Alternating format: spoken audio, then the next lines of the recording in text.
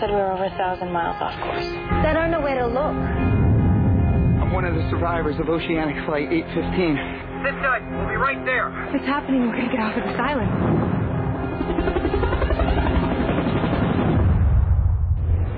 Are we really going home? Yeah, we're really going home. I can't believe I'm actually going to have my baby in a hospital. When we get rescued and I go back, I'm going to be free.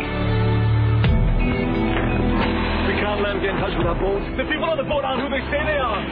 Rescuing people, can't really say it's our primary objective. And what is? Whatever they came for, it isn't us. Every single living person on this island will be killed. Yeah, I was thinking I was going to get a good night's sleep.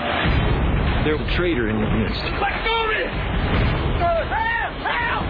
You want to know why we're here? I'll tell you why we're here. You really don't stand a chance now. No! Goodbye, Benjamin.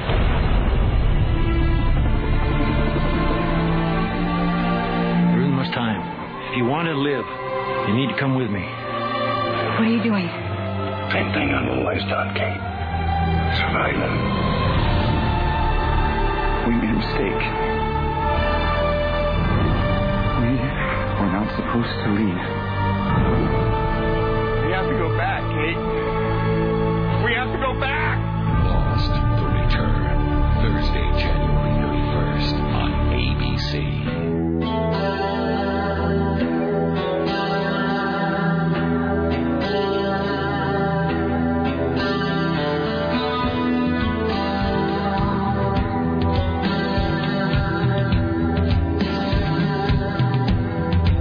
Excited?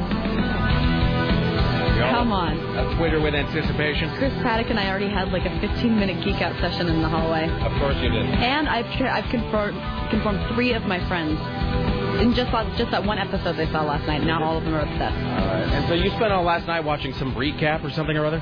Yeah, they had the final episode of season 3, which aired over a year ago. With the flash forward? Yeah, with the flash forward, but they had it in like a pop-up video kind of style, which is pretty cool. So if you hadn't seen, since they've lost a ton of viewers, I'm sure, over the past year, it gives you like a recap of like all the characters, who they are, how the season's going. You got a whole party happening tonight? Everybody going to sit around and eat wedges of cherry pie and eat donuts or something? Yeah, pizza. Okay. So there you go. So, as Johnny Carson used to say, Lost premieres tonight on another network, ABC. All right, hello. It's 4 minutes and 18 seconds after the hour of 11, and this is the month of January in the year of our Lord 2008. Thank you for coming by, making it part of your listening day. Yes, Britney Spears is crazier than ever and apparently being forcibly restrained in a hospital. Again. It's not that I don't care, it's just that it really does. It's not shocking anymore. It doesn't, and now it feels like we're on an episode of Lost where we're flashing back, but it's only to like a month ago, the last time Britney Spears was strapped to a gurney and taken out of her house. That does allow me to say this, though. That coming up later on, we'll have an interview with Dr. Drew of Celebrity Rehab. There's kind of a funny story about that I already told Sarah that I will recap here in just a moment. It's 503-733-2970. Thank you for joining us today. This is the Rick Emerson Cavalcade of Whimsy. I'm glad you're there. Here's the phone number. It's 503-733-2970. 503-733-2970. For your comments, your questions, your clarifications, your kvetches, your 2 cents, your observations about how Hurley can still possibly be fat when all he's eating is nuts and berries for like 3 months.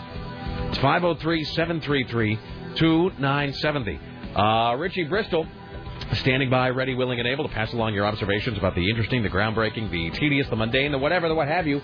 He's looking better today, and I can tell because he's got new hair product in. It's not just hair product from, like, Monday that he's sort of, mashed into place.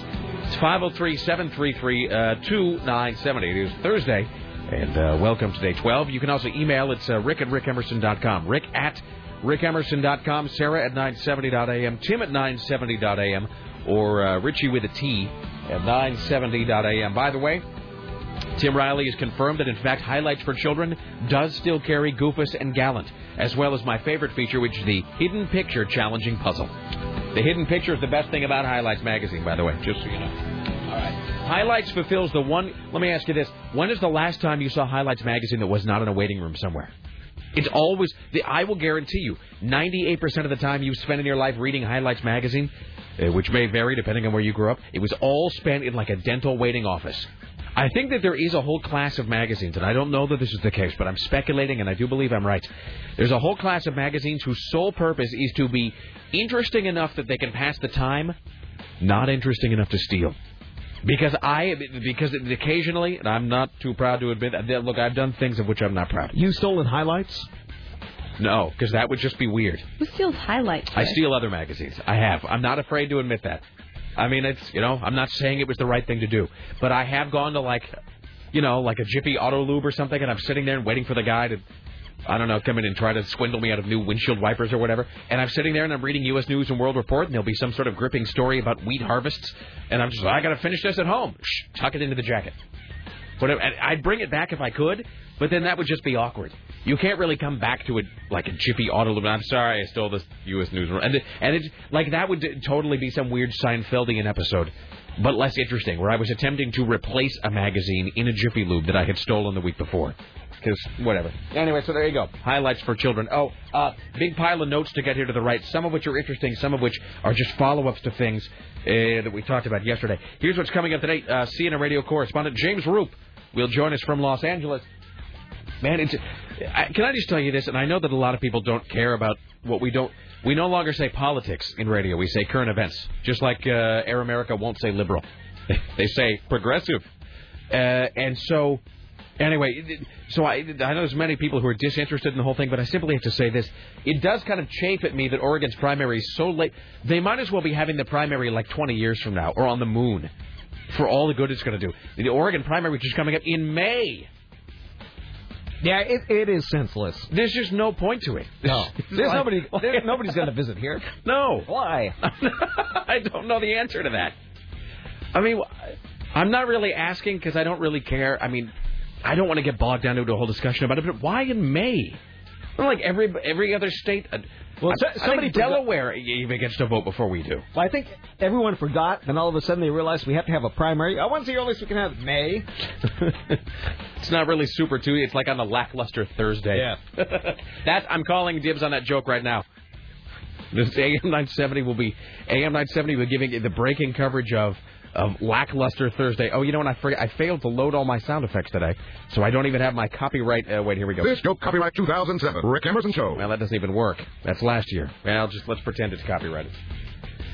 Anyway, James Roop will join us today. He will talk about John McCain and Mitt Romney, who were sitting, and it was so great. You can tell they did this intentionally, sitting the two guys who loathe each other right next to each other. Yeah. I mean, Huckabee doesn't like Romney, but Huckabee's not going to win anything. It doesn't matter. So John McCain, whose one move is just to smirk, and Mitt Romney, who would just sit there and look irritated. By the way, this won't mean anything. This will only mean something to Tim, Sarah, Richie Bristol, me, and the other people listening, the people at Entercom right now who are listening to us. Everyone. So if you're in this room, yes, or if you're an Entercom employee, this observation will mean something to you. Everybody else just has to roll with it for a second. I've figured out who Mitt Romney is. Mitt Romney is former Max 910 program director Alan Davis. Just so you know, the next time you see Mitt, and Sarah, you really ought to go out of your way at some point to watch Mitt Romney speak for a while when he's trying to be jovial and just folks. You'll have horrible flashbacks about sitting in Alan's office while he's saying something like, what we need is some girls with large bosoms on this billboard. So there you go. Let's see. Ba-da-da-da, bada-bing. Anyway, John McCain, Mitt Romney, as it says here, squared off Wednesday. And really what it was is they just came within inches of just savagely kicking one another in the groin. It was fantastic.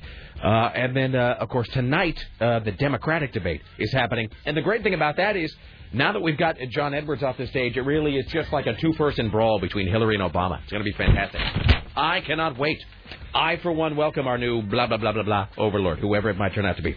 There you go. Jim Roop coming up later on. Dorothy Carcasseri from the National Enquirer will join us, and we'll talk to Dr. Drew from Celebrity Rehab.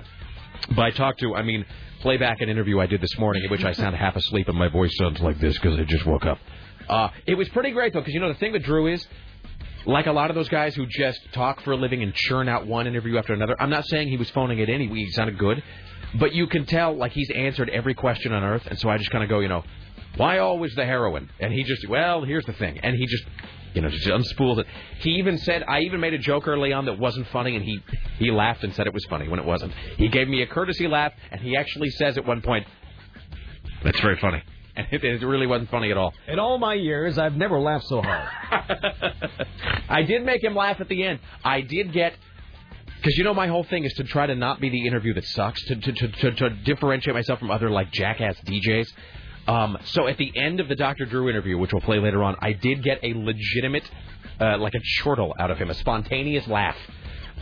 So that's, put that one in the win column. All right, let's see. Britney watch coming. Well, here's the thing. Here's how we're going to do it today.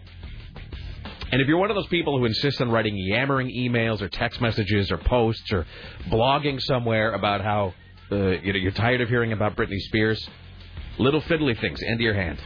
Use them now. So it's not like we're going to spend 4 hours on it, but I cannot pretend that one of America's most high-profile entertainers was not taken away to a crazy house. I know, and I feel There's guilty. just no way. Because all these people are writing on my blog you say you don't care about Britney, you keep writing about her. What's wrong? It's like, how can you not write about her? She's dragged from a gurney, in a gurney again.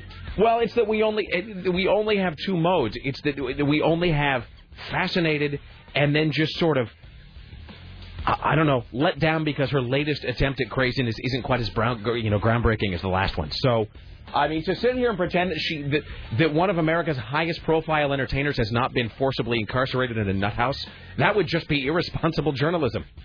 If we were to not discuss that, really, I would expect somebody to come in here and take the microphone away from me if we didn't do that. So, what kind of a broadcaster would I be? What kind of a newsman would Tim Riley be if we didn't talk about Britney Spears and her various leakage and craziness? So, so here's what we're going to do. So we'll do a Britney Watch later on, and then I have asked Sarah to help compile a Britney fact. Because I got a text message from Chris Needham this morning, and it just said, "Who is Sam Lufty?" And the thing is, I realized I didn't really know. We talk about Britney probably more than Britney's parents do, and yet I don't really know who some of the people in this saga are. So we'll do a brief, the Britney overview later on. Geek Watch coming up today, an excruciating penis watch, and a story about teacher sex that is really only notable because, A, the relative hotness of the teacher, who is visual aid number 1 today at rickemerson.com. You go to rickemerson.com. She is visual aid for Thursday. And the story about teacher sex has one of the best and most bluntly shocking lines I've ever heard, which is safe for the air, just really kind of stunning in its brusqueness. Anyway, here's Tim Riley working on the following stories today. So we have 170,000 pounds of beef forcibly removed from Oregon schools. Then Britney is forcibly removed after taking up to 10 laxatives, suffering from sleepless nights. She's now at the Nut House at Cedars-Sinai. Her mom wants to take her back out of L.A. and back home to Louisiana after she recovers. That's where she belongs. A little grit eating and chicken gizzards, and she'll be fine. A Longview foot doctor was charged with stealing bicycles. That Salem boy whose bike was mysteriously or mistakenly sold by Goodwill will get it back after the party who bought it has come forward. And we'll talk about lost.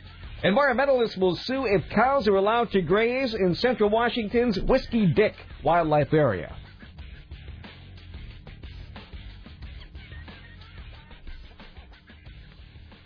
It's a wildlife area, is it not? Right, it's Whiskey Dick wildlife area. As reported by the Oregonian. Mm-hmm. The news item. It's from OregonLive.com. Yes. Anywho, it's 503-733-2970. Hello, Sarah Dillon. How are you today? Well, hello, Rick Emerson. It's Lost Day. Yes, it is. Yes, it is. All right, you excited? Are you getting it? Rate your excitement on a scale of 1 to 10. I'm at like a 9. I'm really excited, and the thing that's more exciting for me is that I showed, a few of my friends watched it last night, and they're all into it, and so now they're really excited to see it tonight as well. I am really, really very excited. Plus, I have a lot going on this weekend, so the next few days are going to be great. You know what? As Aaron pointed out, we have no right to mock because we're all just as nerding about the next season of Battlestar Galactica. I'm on episode 4 of 10 of the final season of The Wire. There's only 6 episodes left in the final season of The Wire, and you know what? I went back, and Fat Boy and Bozic and I from the KOFO, we sat there and just tizzied ourselves into a frenzy Well, that was the gayest thing I've ever said. We tizzied ourselves into a frenzy about the wire. Like, you just sit there and go, I can't wait. And then there was that one scene where, and you can't wait to, and it just working ourselves into a lather about the whole thing. No, so you know what? Chris Paddock from KUFO and I were in the hallway for 15 minutes this morning already discussing how we're going to talk about how I'm staying late after the show tomorrow so we can sit there and talk about tonight's episode. Do you realize how many conversations start with Chris Paddock from KUFO and I were sitting and talking with? I mean, I think every one of us has like a 20-minute conversation with that guy at some point during the day. He's the coolest He's guy ever. a sociable fellow. No, he is. He's a great guy. All right. We do work in some weird radio version of the High Fidelity Music Store. You know what I mean? I do realize that sometimes. So, Lost tonight. It's all very exciting. Let's see. Are you going to watch it? No. I haven't watched Season 3, and it would be cheating to just start watching Season 4. Yeah, I just feel like it's the lesser for you for it because I really think that you'd appreciate it and you feel like you're missing out. But at least you don't have to wait, a year. And I'm not like a snob about it. I mean, listen, I watched the first 2 seasons. I'm not some like that Lost is stupid. That's for It's not that at all. It's just that I drifted away from it, and I realize now that it would be. I don't deserve to watch Season 4 yet because I haven't put in the work to watch Season 3. It would be wrong of me to leap in now and be a fair weather fan. Man, and it's a lot of work too. I mean, there are a lot of episodes, a lot of layers. No, I'd be one of those. It'd be like one of those guys who suddenly comes back and is a 49ers fan. Like the year that it looks like they're going to go all the way to the Super Bowl. Or like when the Red Sox won, all of a sudden everyone slapped Red Sox stickers on the car. It's like I was always a fan. Yeah, no, I don't want to do that. Okay, I understand, but I'm just telling you that it's an amazing show, and I'm really, really, really very, very excited. By the way, because maybe the consultant who was in town yesterday for some of the other stations is still listening. How about that wind? Boy, that wind was really something last night. Muppet almost blew over last night. That's really funny. Is it true? He was trying to pee, and he almost literally fell over. It pushed him. And then he kept on peeing. Okay, but that's pretty funny. He was bouncing on his one back leg. I love the idea because in my head it's just the dog just sort of goes bump and just falls over on his side. It was like cow tipping. He Fantastic. almost fell over. Excellent. Let's see what else. Well, I have some notes to get to, and then we've got people calling about whatever. Let's see here. Hi, you're on the Rick Emerson Show. Hello. Top of the morning, Richard. What? Timothy? No. Okay, I'm sorry. No, that British accents were yesterday. Today is normal talk day. I'm a podcaster. Yeah. About the bacon, you need to cook it on a parchment paper, not tin foil. Like on a Bible? No, parchment paper is like the paper you get when you buy a cake from a bakery. Parchment paper, but that's like wax paper, right? No, wax paper is wax paper. Parchment paper is what you line cookie sheets with when you cook bacon in the oven. Okay, excellent. And so I can't just use foil because I use... Well, you can, but if you really want the great flavor and the best bacon ever, you got to use parchment paper. Well, let me ask you this right now. What is the difference flavor-wise between aluminum foil and parchment paper? Like, how does the bacon know what it's being cooked on? It's not the difference. More of a showing that you're... a highly skilled bacon cooker. So there's really no difference in flavor. This is just something so I can be snobby the next time I'm invited to be on the Good Eats show. Me right now on the phone, Yeah, I'm not going to do that. Okay, well, and then on the bones being stolen out of the bodies, the reason they use PVC pipe. Uh-huh. Have you ever been to open casket funeral? Yes, I have. If you looked in there and his chest was caved in, wouldn't you kind of notice like some bones were missing? I suppose. Or that he just had a white dwarf inside of him. All right, thank you. All right. Bye. Bye. I hadn't really thought of it that way. Hi, you're on the Rick Emerson Show. Hello. Hello? Hi. Is this you? It's me. Hello? Hi. Hello. Is this you? It's delayed thing. I just have a quick question. A few months ago, you mentioned how to copyright a CD that's copyrighted and burn it. You said to use is it a permanent black marker or how do you do that? Hold on a second. Raise your hand if you know what this woman's talking about. Anyone? I don't think so. Are you attempting to call the Rick Emerson Show or are you attempting to call somebody else? No, it was you that said how to copy a CD that was copyrighted, and you said to cover the... Well, first of all, let it be known that, like all employees of CBS Radio and CBS Corp., I strongly endorse and am a proponent of following copyright law. Exactly. And, of course, I cannot advocate, condone, promote, endorse, or encourage any violation of copyright law. Okay. But here's how you do that. So the deal is, no, and I say this because if one wants to make a copy for one's own use... A personal copy, which is completely legal. Which is legal. I want a personal copy. No, I had to do this with the Foo Fighters, who, to their credit, they didn't know this was happening. I bought at that time, the Foo Fighters record, In Your Honor, which is really good. I bought it, and I thought, hey, here's the thing with that Foo Fighters record. I wasn't even trying to copy it. I was just trying to listen to it in my computer, because I do a lot of work at home on the computer, and I wanted to listen to it while I was working. And so I buy the Foo Fighters CD. I'm listening to it in the car. It's great. I go home. Hey, I think I'll write myself some Word docs. While I'm doing that, let's listen to the Foo Fighters. I open up the disk drive in my computer. I put in the CD. I hit play, and I get a whole, this is copy protected. You cannot play this in your computer. Here's how you do that, though. Okay. When you put it in, you open the CD drawer, you put the CD in, and then you hold down the Shift button. Then close the CD. In other words, while the CD is actually loading itself into the computer, just keep the Shift button held down for about 30 seconds, and that just stops the copy program from initializing. Oh, okay. All you have to do, the whole, that $500 million copy protection software they put on there can be disabled by just holding down the Shift key for 30 seconds. You insert the CD, hop in the... Just hold down the Shift key while you're putting in the CD. Oh, awesome. Okay, hold. What was your name? Lori. Lori, I'm glad we could help with this today. I listen to it all the time. Thank you, and thanks, Sarah, and Tim, and everybody. Thank you. A lot. Bye now. Power to the people. All right. Let's see here. Hi, you're on the Rick Emerson Show. Rick, how you doing, buddy? What's up? Well, I wanted to comment on bacon. Yes, of course you do. Most favorite of topics. Now, I have found a fantastic brand of all places, Winco, surprisingly enough. It is by a company called Falls Meat Company. It is very thick, hickory smoked, some of the best bacon I've ever had, and it's prepackaged, etc. 2 big pound vacuum packed bags. It's delicious, sir. 2 big pounds of bacon. I love this country. It may as well be, my little blue pill, because it's that good, sir. Here's the thing about bacon. And bacon really is the opiate of the masses. People try to say that it's religion or television or drugs or sex or whatever. No, it's bacon. As long as there's bacon in this country, there will never be a revolution. You know what I mean? That's true. That's true. It is the bread and circuses of the American empire. As long as there's bacon and Mythbusters, I'm never going to cause trouble for anybody. Thank you, Mythbusters. Yes, best show ever. Next to Rick Emerson. Thanks, sir. Bye now. All right. Let's see. Da-da-da-da-da. At some point, I have to bring up the issue of how to get rid of my Christmas tree, because my wife's going to be back. You still have your Christmas tree? Well, here's the thing. Is it in your front yard? Well, I don't really have a front yard, but if by front yard you mean driveway, yes. So my question to you is, off the top of your heads, and I know I shouldn't even bring this up now because we got a break here in a second, but my wife has been out of the country, but she's going to be back on Saturday night. And if she comes home and I still have the Christmas tree up in February or around, there's going to be a beating by me, of her. What am I trying to say? She's going to punch me. If the tree is still there, my wife's going to come home and she's going to beat me. I'm not one to judge. My lights have been burned out in my bedroom for 2 months. I've just adapted to not being able to... Are those the little white lights around the wall? No, they're up. They're up in my ceiling, but there's that little dish thing, and I can't get them, so I've just adjusted to living in my bedroom in the darkness. That's what I do too. Because you kind of learn how to work around the problem. Can I just tell you this? You and I really are the same person. No. Because you know that and it's worse when I'm either when my wife is gone or when I was single. See, I live alone, which is why nobody's there to judge. You know what? Lights would. I remember at one point when I lived in Salt Lake by myself, every single light in my house had burned out.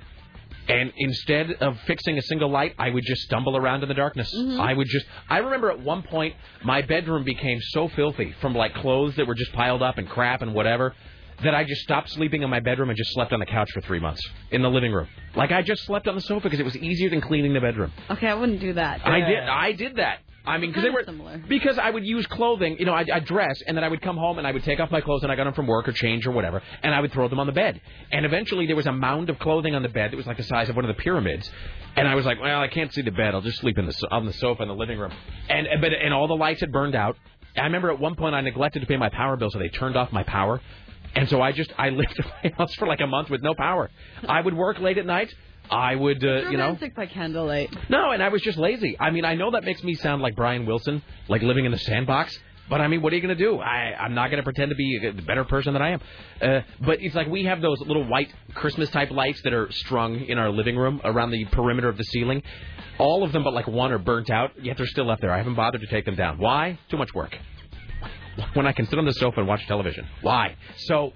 If you put your tree outside, wouldn't it be stolen like anything else you left outside? See, but that's what you'd think so. But it's like somehow the thieves know the stuff that you want to be stolen. Steal an old Christmas tree? Well, who would steal my old truck? I mean, you would think somehow it's like the thieves know that I want the tree to be stolen, so they leave it alone. I don't know how that works. My question was going to be, and I shouldn't say this now. I should wait. I'm going to wait and ask this question about getting rid of my Christmas tree, because I know the audience will know the answer to it. Let me do a couple of brief notes, then we'll take a break. I don't think I have okay, I have time to do one of these two things. I'll do this one. So you remember that the bipolar lady who was looking for an intern to work on her Portland, quote, talk radio program? Oh, yes. Which was obviously just like paid programming that she had bought on some dirt heel station. So she had put an ad on Craigslist describing how she suffered from huge manic bipolar mood swings, and apparently all her teeth had fallen out at one point. And yet she was looking for somebody to work for free on her, quote, fun radio program about mental illness. So I don't know that this is related, but here's an ad that appeared on Craigslist yesterday in Portland. I don't know that this is related. Looking for a great, all caps, by the way, looking for great writer, great editor, very astute and smart person. Here's what the ad says. See if this sounds like it might be from somebody who we've heard of recently. I'm looking for someone who knows a lot about editing a book. I have a manuscript, an agent, and nothing stopping me except my own impatience. I've already knocked out the book, and it's an amalgamation of journal excerpts, real writing, and is out of order and repeating at times. I have 230 pages, and I need someone who can work with me intensely on this, not only putting it in order, but about what I should write about, someone who knows about the market. This book is about bipolar disorder. So if you have any background with mental illness, that would be helpful, and it's critical that you understand altered experiences. This book chronicles, wait for it, my life with bipolar disorder from childhood to present day. I need someone who has, all caps, lots of free time, is a fabulous editor, good with words, and is a good writer, so they know what to change, what to keep out, what to leave in. And then it says, location, Portland, compensation, no pay. Yeah, Craigslist is full of that. Compensation, no pay. Yeah. No, Craigslist is full of that. Who would possibly respond to this? I mean, honestly, I would like you to work endlessly and without rest for nothing on a book about bipolar disorder with a crazy person. I mean, honestly. So I'm not saying that's the same person, but I think we all know what... I think that's your typical Craigslist ad, though. If you look, people want, like, incredible things for nothing. There's never any pay involved in anything in Portland ever. Compensation. Experience. All right, we should break. Jim Roop coming up around the corner from Los Angeles. If you're on hold, hang tight. We'll get your calls in just a second. More on the way. Stay there. It's the Rick Emerson.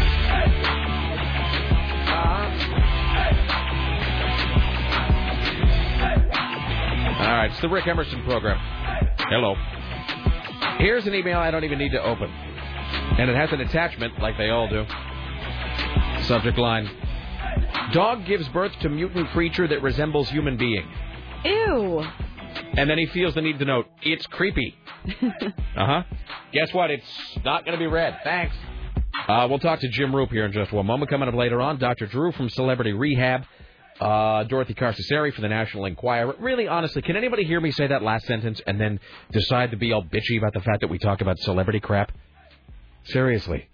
What program do you think you're listening to? Jesus. Hi, you're on the Rick Emerson Show. Hello. Hey, Rick. How you doing, man? What's up? Hey, I got two possible solutions for your Christmas tree. Yes. All right. You have a 4Runner, right? Perhaps. Well, if it hasn't been stolen. I mean, as of now, yeah. Hopefully you do. All right. Well, you could do one of two things. You could... do you have any friends that live out in the country or anything? Sure. All right. Well, I'm sure that tree is good and dry right now.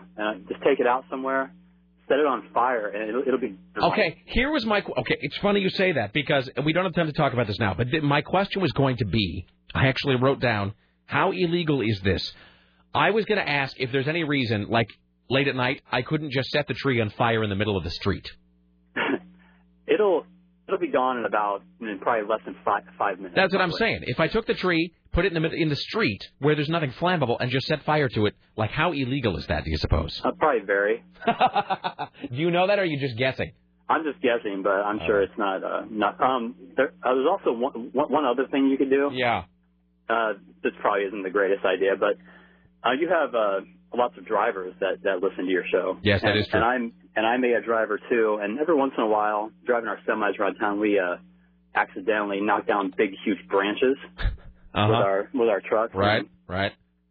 Not that this has ever happened to me or anything, Of course. But sometimes like certain people will just take the big branch and throw them in the back of the truck, and then find some dumpster in the middle of nowhere that will serve the purpose of getting rid of that. That was going to be my next question, actually. I was going to ask Brian Jones from CBS, like, theoretically speaking, if that tree were just to end up in the huge dumpster out back in the CBS parking lot, like, if anybody would really care about it that much. So. Well, I think that everyone will know whose tree it is, though. That's probably the case. All right, we have to run, my friend. Thank you. Bye now. All right. Ladies and gentlemen, from Los Angeles, Jim Roof. Hello, sir. Good morning, sir. You sound happy to be alive. It is a wonderful day. Where are you at? You're on a weird phone today. I'm at the Kodak Theater in Hollywood. Are you in a booth, or are you on a regular cell phone? What's your deal? No, I'm in a phone inside a booth. Okay, excellent to hear. As Whoopi Goldberg. But it's not a phone booth. I was about ready to quote Whoopi Goldberg from Jumping Jack Flash. Never mind, doesn't matter. All right, two things. Well, let's do last night then tonight. So last night, John McCain, Mitt Romney. I mean, I was busy doing some crap, and then I went home, and then I turned on, and I turned on about halfway through the debate, and then of course I watched it all the way through again for the beginning because I'm a nerd. But man, I tuned in, and I won't say that I was shocked, but I really was I was a little bit surprised by just the level of vitriol between McCain and Romney last night. It was really fantastic to watch. Yeah, it really was. But I'll tell you, the clear winner to me was Huckabee last night. Well, because he was above the fray, and, you know, he looked, as John Edwards once said about himself, he was trying to represent the grown-up wing of the party last night. Yeah, where did that take him? Well, you know, the two things is that McCain only had the one thing, which is just to smirk a lot. McCain would shake his head and smirk. Right. And I think sort of try to be above it all. McCain would sort of try to be the seasoned veteran surrounded by all these ruffians. And then Romney was just, I mean, I hate to say things like this. It makes it sound like I have some personal thing against the guy. But he just sounded like a carping whiner. Yeah, neither one of them, I thought, and what would have been smart for both of them to try and do is to become the statesman. Right, you know? right. But neither one of them did that. And, the argument, I mean, there was a few fireworks in the first half, but after that break, there was only one break in the thing last night. After the break, they came back swinging. And, it was nice to see because that's what you want in a debate like this. You want the two to go at each other. So if you're undecided, you can see the contrasts and help you make up your mind. But I think I almost thought, especially if last night after the debate, Mike Huckabee grabbed Arnold Schwarzenegger's ear as quickly as possible. Sure. And I thought, man, Schwarzenegger's going to change his mind. Well, because Schwarzenegger, he held off doing this because he didn't want to be seen as taking sides before the debate. But Schwarzenegger, he's going with McCain, I guess. Yes, that's the deal. I think he made that announcement today. So I guess Huckabee at this point is probably just angling for some VP slot, but that's probably not going to happen. No, don't be surprised. Last night,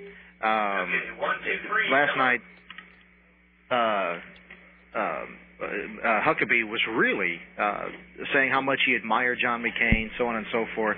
That doesn't happen by accident. Right. I mean, he's looking to be tapped as the vice presidential nominee or running mate for John McCain if John McCain gets the nod. I don't know that Mitt Romney would tap him, but I would almost imagine and probably bet that if John McCain gets the nomination, he'll probably ask Mike Huckabee to be his running mate. It's indicative of how heated and how sort of, I don't want to say juvenile, but how much it was just sort of this big verbal dust-up last night that at times Ron Paul, who, by any measure really is a nutcase in many ways, did come off as seeming pretty reasoned and rational occasionally last night, which I didn't especially think. when he started getting on him about all the bickering. Yeah. When he said, what is this? But who said what when? Yeah, Come exactly. On, what is that? But yeah, Ron Paul, unfortunately, he didn't get much of a chance last night to weigh in on too many of the topics. And it did become, at some point, a two-man debate. And, Mike Huckabee did a great job of pointing that out. And Ron Paul, you could see him leaning in with pointing his fingers saying, I want to get in on this. And unfortunately, the poor guy just couldn't do it. But when he did get in there, I thought he was pretty coherent. The thing about Ron Paul is that I don't know why God always does this to me. I think it's some sort of karma. I'm being punished for something. But I guess maybe it's because they know that they don't have a chance. I mean, I'm not trying to be cruel about that, but when like Dennis Kucinich was the same way. You'd see these interviews with Dennis Kucinich where, well, do you really think you have a chance? And you go, of course, I believe I'm going to be the next president. And of course, when someone says that, you sort of reflexively know it's not true. Yeah. So Ron Paul will make these statements, and his supporters are exactly the same way. And Ron Paul will be the next president. And you kind of go, well, all right, whatever. But maybe because he secretly knows he will never be elected, that sort of frees him up to speak very plainly and bluntly. And it just sort of does seem to be this curse, though, that the guys who are the most plain-spoken are the guys who in many ways just also embody all of these insane ideas that I could never possibly vote for. It's just so, because Ron Paul will come out and say something very, he'll say, like, look, we need to quit this bickering, and Iraq is a mistake, and we need to pull out of Iraq right now because there's no good reason to be there. And you kind of go, okay, he's speaking, and then he'll follow it up with, like, by the way, on my first day in office, I'm going to abolish public schools. And you kind of go, all right, well, I'm sorry, no. So, anyway, well, let's talk about tonight. So there's tonight at the, the Kodak? The Kodak Theater. Kodak Theater. Where's that at? It's right in Hollywood. All right. Hollywood and Highland, right there. It's where the Academy Awards are held now. So the great thing about tonight is now with Edwards off the stage, I mean, I think the Clinton campaign especially has been waiting for this. They wanted Edwards out, even if his endorsement helps Obama, because I think the Clintons really, they function best when inevitably it just gets down to a two-person punching match. Yes. And so they've been waiting for this tonight. So what is Hillary's? We've seen Hillary go from shrill to strident to soft to embracing to harsh again. What's she going to do tonight, do you think? Well, I think it's going to be up to the panelists what each of them do. If they can incite a little fight going on, which is what, like I said earlier, I mean, that's kind of what you want and what you need right now, because they're going to have to go for the Democrats and the independents who are still undecided. They're going to have to. They're going to have to make sure that they highlight their differences, and that'll be up to the panelists and how well the questions are formed, and if they have follow-up questions that will incite a little bit of bickering. That's what we need tonight. We need some fireworks. We need a lively debate. Otherwise, you're still going to be confused going into Super Tuesday. Well, and the great thing about Super Tuesday, I mean, great from a sort of an observational vantage point, is that Super Tuesday is probably not going to decide anything anyway, because I think I read somewhere that even if Hillary Clinton, to take that example, or whoever, it's going to be almost mathematically impossible for anybody to come out of Super Tuesday like the clear winner. It's just because it's so fragmented. Well, you're right. It has been that way ever since. I mean, in spite of who won what when, it's still a pretty close race between the two. This could very well be, finally, and it hasn't happened this way in a long time, that the nominee will be decided at the convention. Oh, how great would that be? Yeah. Remember those days? I mean, it was beautiful. All we need is Mayor Daley having protesters beaten outside on the street. You know what I didn't realize until I read this morning is that this is the first election, I believe, since 1928, where there has been neither a presidential or vice presidential, like a sitting president or vice president running. Could be. Somebody told me that's right. I don't know if that's true or not, but they said it sounds right, though, because I was trying to think back to the last election where there wasn't a president or VP running, and I couldn't think of one. Well, Hillary Clinton's close. Yeah. I mean, there's a couple things to be concerned about. Number one, and I think Mike Huckabee spoke about it last night, and he's right. Governors probably are better suited to be presidents than anybody else, over senators at least, because at least governors run a government. Well, it's a microcosm of the federal government. Yeah, and that is very, very true, and Arnold Schwarzenegger has said that several times.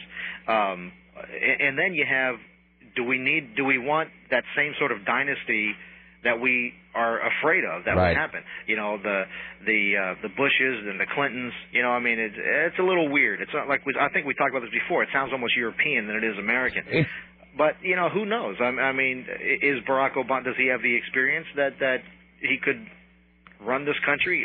Luckily for us, he wouldn't run it by himself. He'd have a cabinet around him and advisors, but still, he's going to pick those guys. It's funny. I remember, I think it was either in 2000 or 2004, my mother-in-law and my wife were fighting about something, as they always do, and my wife made some offhanded comment years ago even about Hillary Clinton running for president, and my mother-in-law, and this is during the election, my mother-in-law said something about, we do not have a dynasty in this country. That's not how it works. Like, as George W. Bush was being sworn in the background. So, all right. What time does it get underway tonight? 5 o'clock local time. Fantastic. I'm going to hit the store and buy me some pizza rolls and then go home and sit on the sofa like a big American fat ass. All right. Excellent, my friend. You have a good night. We'll talk to you soon, brother. Thank you. There you go. Jim Roop, ladies and gentlemen. Finally, 5 o'clock. Excellent. Finally, Jim. Finally, Jim. It's really loud. I don't get it. Come on. Who are you? I don't even know you sometimes. Do you get it, Tim? No. Who did I just talk to? Jim? Finally, Jim. Really? Do I have to go to the audience? Do I have to make the audience explain the joke to you? Okay, if you know what I'm doing, call in right now. It's 503-733-2970. 503-733-2970. Hi, you're on the Rick Emerson Show. Hello. Hey, Rick, before I get to the reason I called, the last election where there was a no VP was 68 because Nixon wasn't a sitting VP. That's true. He'd been a former VP but wasn't currently VP. Right, exactly. Yeah. All right. Excellent. All right. Well, the reason I'm calling is you need, even though it's not written as well, Aaron Sorkin doesn't touch it, the last 2 seasons of The West Wing, it's mirroring exactly what's going on. It's like they predicted what's going on today. To be fair, I heard that the West Wing kind of pulled out of that nosedive in the final year or two and became good again. I'm not going to say good, but I'll say it was okay. Okay. But, for instance, you get the liberal Republican, Alan Alda, running, and he has to pick a candidate who's ultra-conservative. Right. And he goes with the religious guy, a governor like Huckabee. Right. You've got the minority candidate who has to find some person who's got the experience in the background, which, they go with Leo. Sure. But I think it's going to be Ted Kennedy. Wow. As VP. Boy, what a terrifying choice that would be for America. I mean, on the one hand, you get Barack Obama. On the other hand, he comes with Ted Kennedy. That's like where you buy, I don't even know what that's like. That's like a thing where you buy a thing and it comes with another thing. That's just a terrifying prospect. I mean, I just can't understand. I mean, maybe it's just political, but Kennedy backing Obama to me just seems a little odd.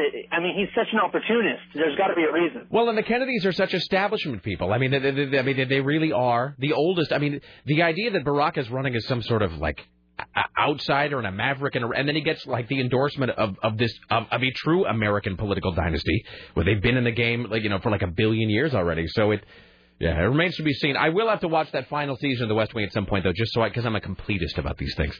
Well, you have to watch the 6th and the 7th though, because it does. I know, I'm sorry, but it does halfway through start setting up exactly what we're seeing right now. All right. Well, I'll put it on my list of things to do like someday. All right. Thank you, sir. And hey, season 3, Battlestar Galactica, March 18th. Bye now. Bye. See, it's either Battlestar Galactica or Lost. So say we all. It's like the two. What do you mean? I think, is this what you were talking about? Oh, somebody was going to explain it and then he hung up.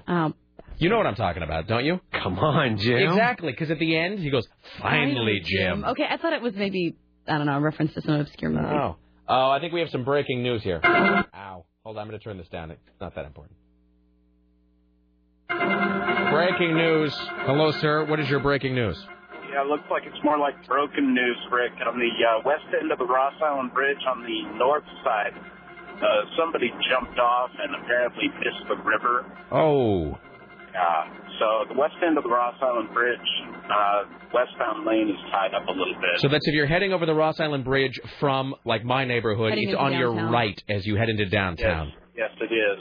So wait, right under the Ross Island Bridge, that's like the... that's like blackberry bushes and stuff. That's the roundabout as you head down toward our old place of employment. Is that true? Well, it's a little bit further. Well, let me just speak bluntly. Is it on I-5? If you miss the river, what are you hitting? You hit a vacant lot where the Cirque du Soleil was. Yeah, no. In fact, I know. Did you ever read? Did you finish reading All God's Children? No, I have like 100 pages. Okay, left. then you hit. They talk about that section down there where they used to camp out down by the river, which is where the Cirque du Soleil is. Mm-hmm. Yeah, well, there's two different sections. One is by that 7-Eleven, one is down there. So that's what he's talking about, down by the river. So now, did you see this? How did you discover this, sir? Well, I'm driving along across the Ross Island Bridge, and there's an officer, and he's looking over the edge, and then back and shaking his head, and I kind of caught a glimpse of it as we came across the end. I mean, was it clearly a person on the ground? It used to be. It's not anymore. All right. Thanks for the heads up. All right, there you go. Bye now. Yeah. All right, that's good friend Dante out there. And Dante's always pretty... He always is spot on about that stuff. But also, I wonder if he's bad luck, because he's always the one who sees the jumpers. Maybe he causes it somehow. Maybe he carries some sort of weird suicide field with him.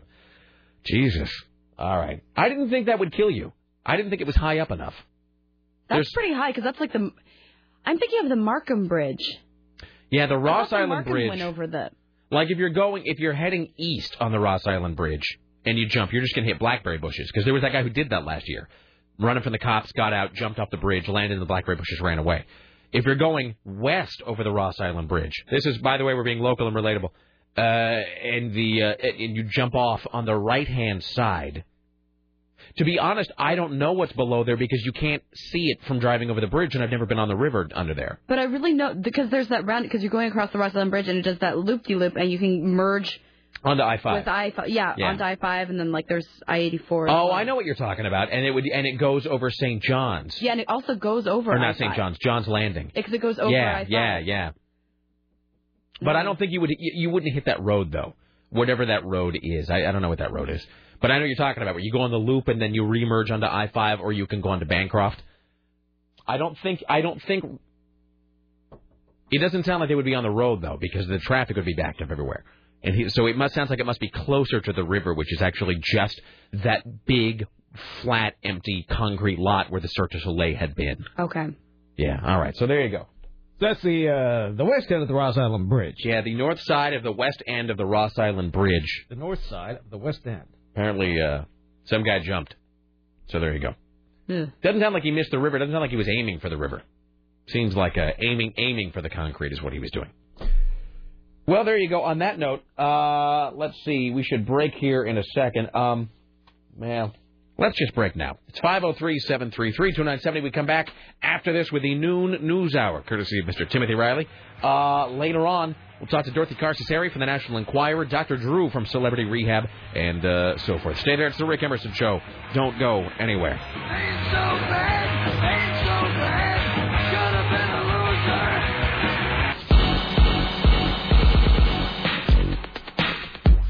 Why, hello, it's the Rick Emerson radio program. Thank you for coming by. It's 503-733-2970. 503-733-2970. This will make you feel old. This is from one of our younger listeners. A question from the younger set. This listener is about to be 18 and says...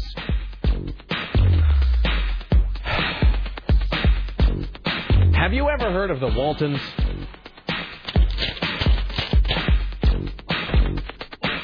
And then answering her own question. This is what she says. And Sarah probably won't feel my pain, but Tim will. The listener says, hey, Rick, have you ever heard of the Waltons? It was a show on TV in the 70s, apparently. No one I talked to has ever heard of it, but I was wondering if you had. It's great. The 6th season just came out on DVD. Just wondering. See ya. There you go. That's awesome. Yes, it is.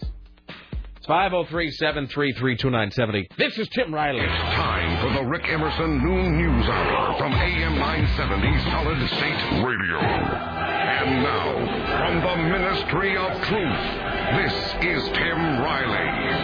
So we have just received a report from a passerby that somebody's jumped off the Ross Island Bridge, the north side of the west end. You know, we really are the only outlet for these news stories. Yes, we are. We really are your one-stop suicide shop here. Everybody else has things off the satellite and news recorded days ago. And standards. Yeah. We are encumbered by none of those things. No. This guy says if you jumped off the west end of the Ross Island Bridge, you would end up in the middle of I-5. Well, maybe that was the plan. That's what I was thinking. Maybe that's the plan. You jump and then a car finishes the job.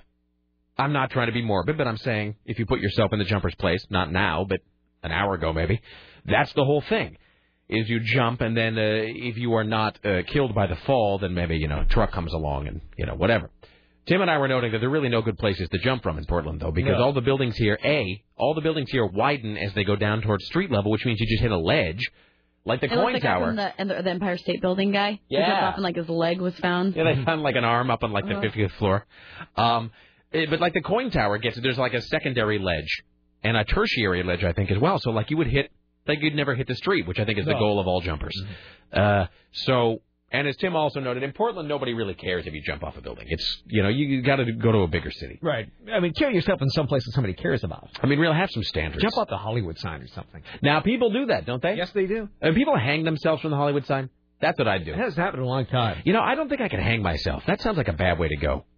With a little practice, perhaps. Get my Hutchins on. I don't mean to be morbid, but here we are. I'm just saying, first of all, let's just talk about hanging for a second. It sounds like there's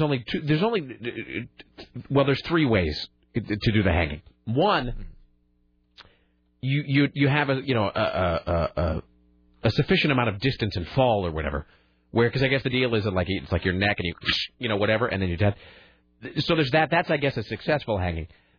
Then there's the bad, unsuccessful hanging where you just take your meals through a straw for the next 50 years, and that's no good. You don't want to do that.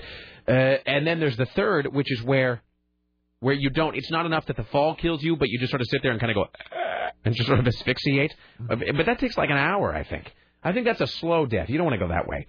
So, hey, did you see that British town where there was a weird spate of internet suicides? Oh, yeah. Like kids who met on the internet and some suicide shit, like alt-suicide, hey. Mm-hmm. And like 12 kids in one town hung themselves in a week or something. Kind of creepy.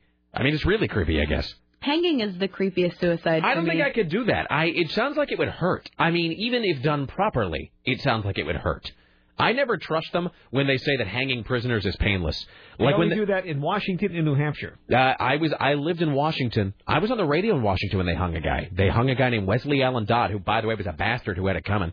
Who was he killed a bunch of kids, I think, or something. Anyway, they fixed his red wagon, though. They hung his ass. But I mean, I never trust the state when the state goes, and this method is humane. I always assume that they're lying when they say that. So hanging seems like a bad way to go. Hanging yourself on the Hollywood sign, though. There's something there. There's the creepiest thing, though, when you're watching movies and you just see this, you walk into a movie and you just see their feet still kind of moving. I was watching Twin Peaks yesterday, and there's the part when Harold hangs himself and he has that note takes it. And in that, The Prestige, that magician film, same thing. All right, I'm sorry. Here's Tim Riley. Let's begin the news hour. Well, let's talk about children and their bicycles. We were speaking yesterday about Cody Young, who parked his bike at the wrong place at the Goodwill store in Salem, and it was sold for $6.99. Uh-huh. Well, Goodwill officials say the youngster's got to get his bike back because the buyer read about the story, and he wants to make things right.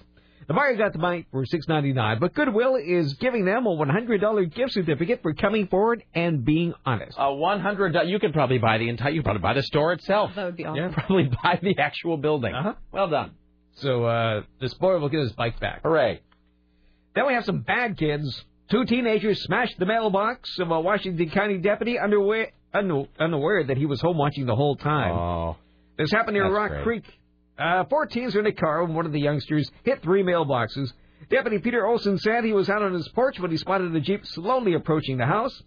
It was making a sound that made him think it was hitting the curb, but he soon realized the Jeep's passengers were playing a game of mailbox baseball.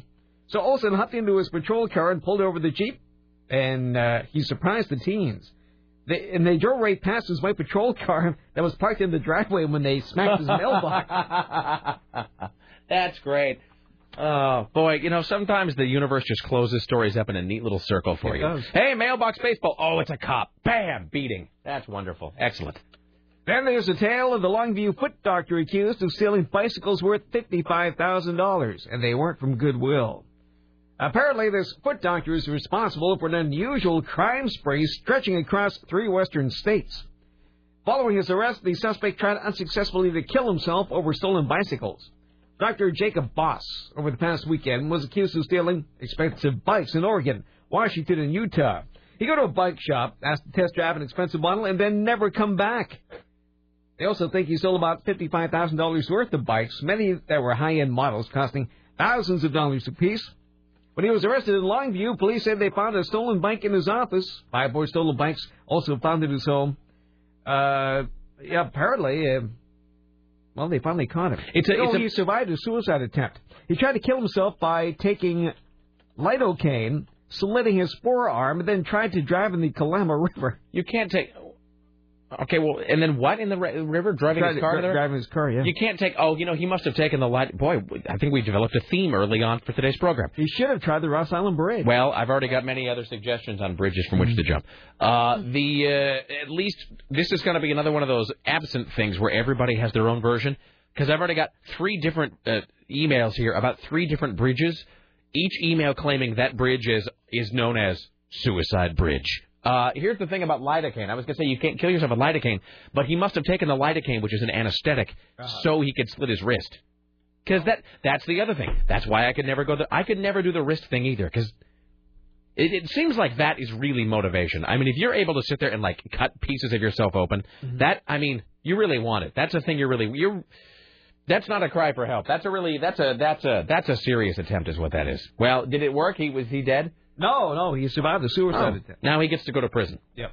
How lucky for him. I'm surprised that things like that don't happen more often than where a guy goes to a car dealership. Because, at a car dealership, they will let anybody test drive anything. Usually you go with the salesman, though, don't you? Sometimes, but sometimes not. I actually, my friend, what was his name?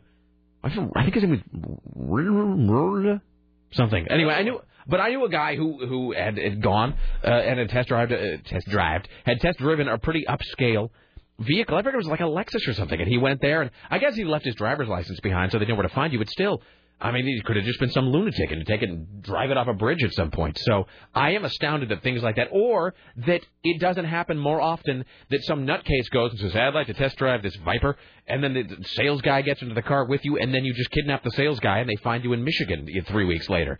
Eating rabbit meat. I'm just saying. You're on the Rick Emerson Show. Hi there, yeah. If you put lidocaine intravenously, then it becomes a hard drug, and it can kill you. Is that true, really? So what if you were to swallow it? Probably make your mouth numb, I suppose, but it needs to be introduced to IV. So if you were to inject lidocaine, it becomes a hard drug? What does that mean? It slows down your heart, slows down your rhythms, and just shuts you down. That's true. I hadn't really thought about that, because it is an anesthetic. So I guess if it went into your heart, that would do something weird to your heart. Absolutely. Interesting. I wonder. That sounds like a bad way to go too, because that causes a heart attack, which apparently doesn't feel very good. No. Yeah, but I guess you do have the anesthetic working for you there. Hopefully. All right. Well, there's really no number you can call to ask these questions. I guess we are that number, and we don't know sometimes. All right. Yeah. Thank you. Thank you. Bye. This audience knows everything, both great and terrible. Here's Tim Riley. Now we have dangerous snowslides on Highway 20, forcing authorities to close down a section of Santiam Pass this morning. Trekkers are awaiting word on what to do. This stretches from Camp Sherman to Detroit.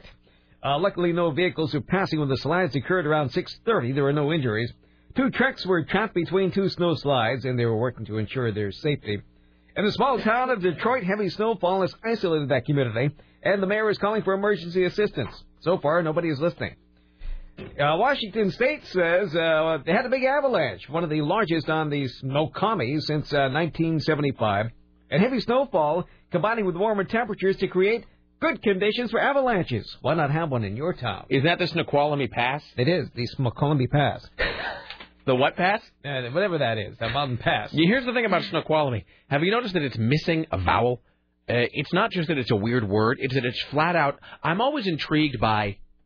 there's silent letters, but there's the opposite of silent letters. There's where you're adding a letter where where there isn't one. In other words, there's the silent letter. Well, I was going to use Brett Favre, but that doesn't even make any sense. That name is just wrong.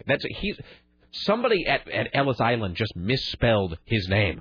What's your name? Brett? Yeah, exactly. Brett Favre. All right, and then some dyslexic guy in New York transposed the V and the R, and there you go. Snoqualmie, though, is not spelled Snoqualmie. Snoqualmie is spelled Snoqualmie. There's actually no additional A there at the end. Yet, I don't think I'd have reason to be writing that name. No, I guess you really wouldn't. Well, whatever. I realize now I don't care. Here's Tim Riley. Elsewhere in Washington, an environmental group announced plans today to sue Washington State if it approves a proposal to allow cattle grazing on portions of central Washington's Whiskey Dick Wildlife Area. That's a partial of rural sagebrush. It's situated between the state's 2 remaining sage grouse populations. Iowa-based Western Watersheds contend the state must produce an environmental impact statement before allowing 160 cattle to forage on 2 pastures in Whiskey Dick, which is 110 miles east of Seattle. I also do appreciate the fact that the word grouse is in this story. Mm-hmm. By the way, let me ask you about grousing, Tim. Sure. No, really. Because to grouse is to complain, is it not? I've never heard it referred to in that manner. I thought to grouse was to sort of whine about something. Well, never mind. Doesn't matter. Well, Whiskey Dick sits between the state's two largest remaining sage grouse populations, and sightings have occurred in that area. Sage grouse are listed as a threatened species by the state. Of course. Hi, you're on the Rick Emerson Show. Hello. Hey, Rick. Hey. Great show. Thank you. Haven't listened in like 2 months. Started listening a week ago. Glad you guys are back. Wait, I don't understand. There's like 3 different things going on here. Great show. You haven't listened for a few months. You listened a week ago. You're glad we're back. Please now to reconcile all of these statements. Go. Never mind. Anyway, no, seriously, no, I have to know. So, if it's a great show, first of all, why have you not listened for a couple months? Work. What kind of work do you do, and are you now just unemployed? No. I listen to you at lunch during, because I'm a loner and I eat in my car. Fair enough. I'm one of those. Nothing wrong with that, but I guess what were you not a normal 9 to 5? Were you not able to do it for the last couple of months for some reason? Yeah, exactly. Why is that? Because I wasn't a loner and I was eating with my office workers. And now you've been shunned by the tribe and you're sitting outside alone like a wounded gazelle. More like I've shunned society. Good for you, sir. All right. Well, we're glad that we're back. What's up? How can I help you? Yeah, 2 quick things. Cars are generally insured more than their value, and I think that's why some car dealerships, i.e. Lexus, are lenient with their test drives. So if you take it and you just set fire to it or something, then that's fine. They're going to be in the chips anyway. Exactly. Yeah, and then plus, I think, there's racial profiling. Excellent. Sure. And then another thing, quick. Okay, whatever. That sucks. Okay. What was the last part of his call? That there's profiling of some kind? Yeah, some kind. I don't think they could do that. That's not a thing they can do. That wouldn't be right. Do they do that? Are car dealers allowed to do that? Well, they're kind of shifty characters. I mean, we've had this discussion before. That's like those signs that say you can refuse service to anybody or whatever. And I don't think it's racial profiling so much as it is profiling for, like, me. I think it's profiling for Southeast Portland. Let's just be honest. I don't think skin color enters into it. I think the only color that enters into that is green. And I think if it looks as though you cannot possibly afford the car, you will probably not be allowed to test drive the car. Although, like I said, a friend of mine didn't really have a lot of money, and he would test drive fantastic cars all the time. That was like how girls sometimes will go clothes shopping even when they don't intend to buy anything. It's a lot of like, let's just go try some stuff on and look at ourselves in a mirror and then go home and weep. Here's Tim Riley. Well, the Oregon Driver and Motor Vehicle Office said this week it will no longer shield the names of police officers who allege someone is an unsafe driver. Apparently, these are secret reports. Such reports, if deemed credible by the DMV, require motorists to retake a driving test or relinquish their license. The change in policy comes in response to persistence of Scott Roeder, who complained to public officials and the press about the secret complaint lodged against him. He lives in the western Oregon town of Vita. He said he should be able to face his accuser and the evidence against him. The legislature created the reevaluation program back in 1987. The DMV said that police reports of questionable drivers were public until 2003. That's when the program was expanded to address relative and doctor-generated reports.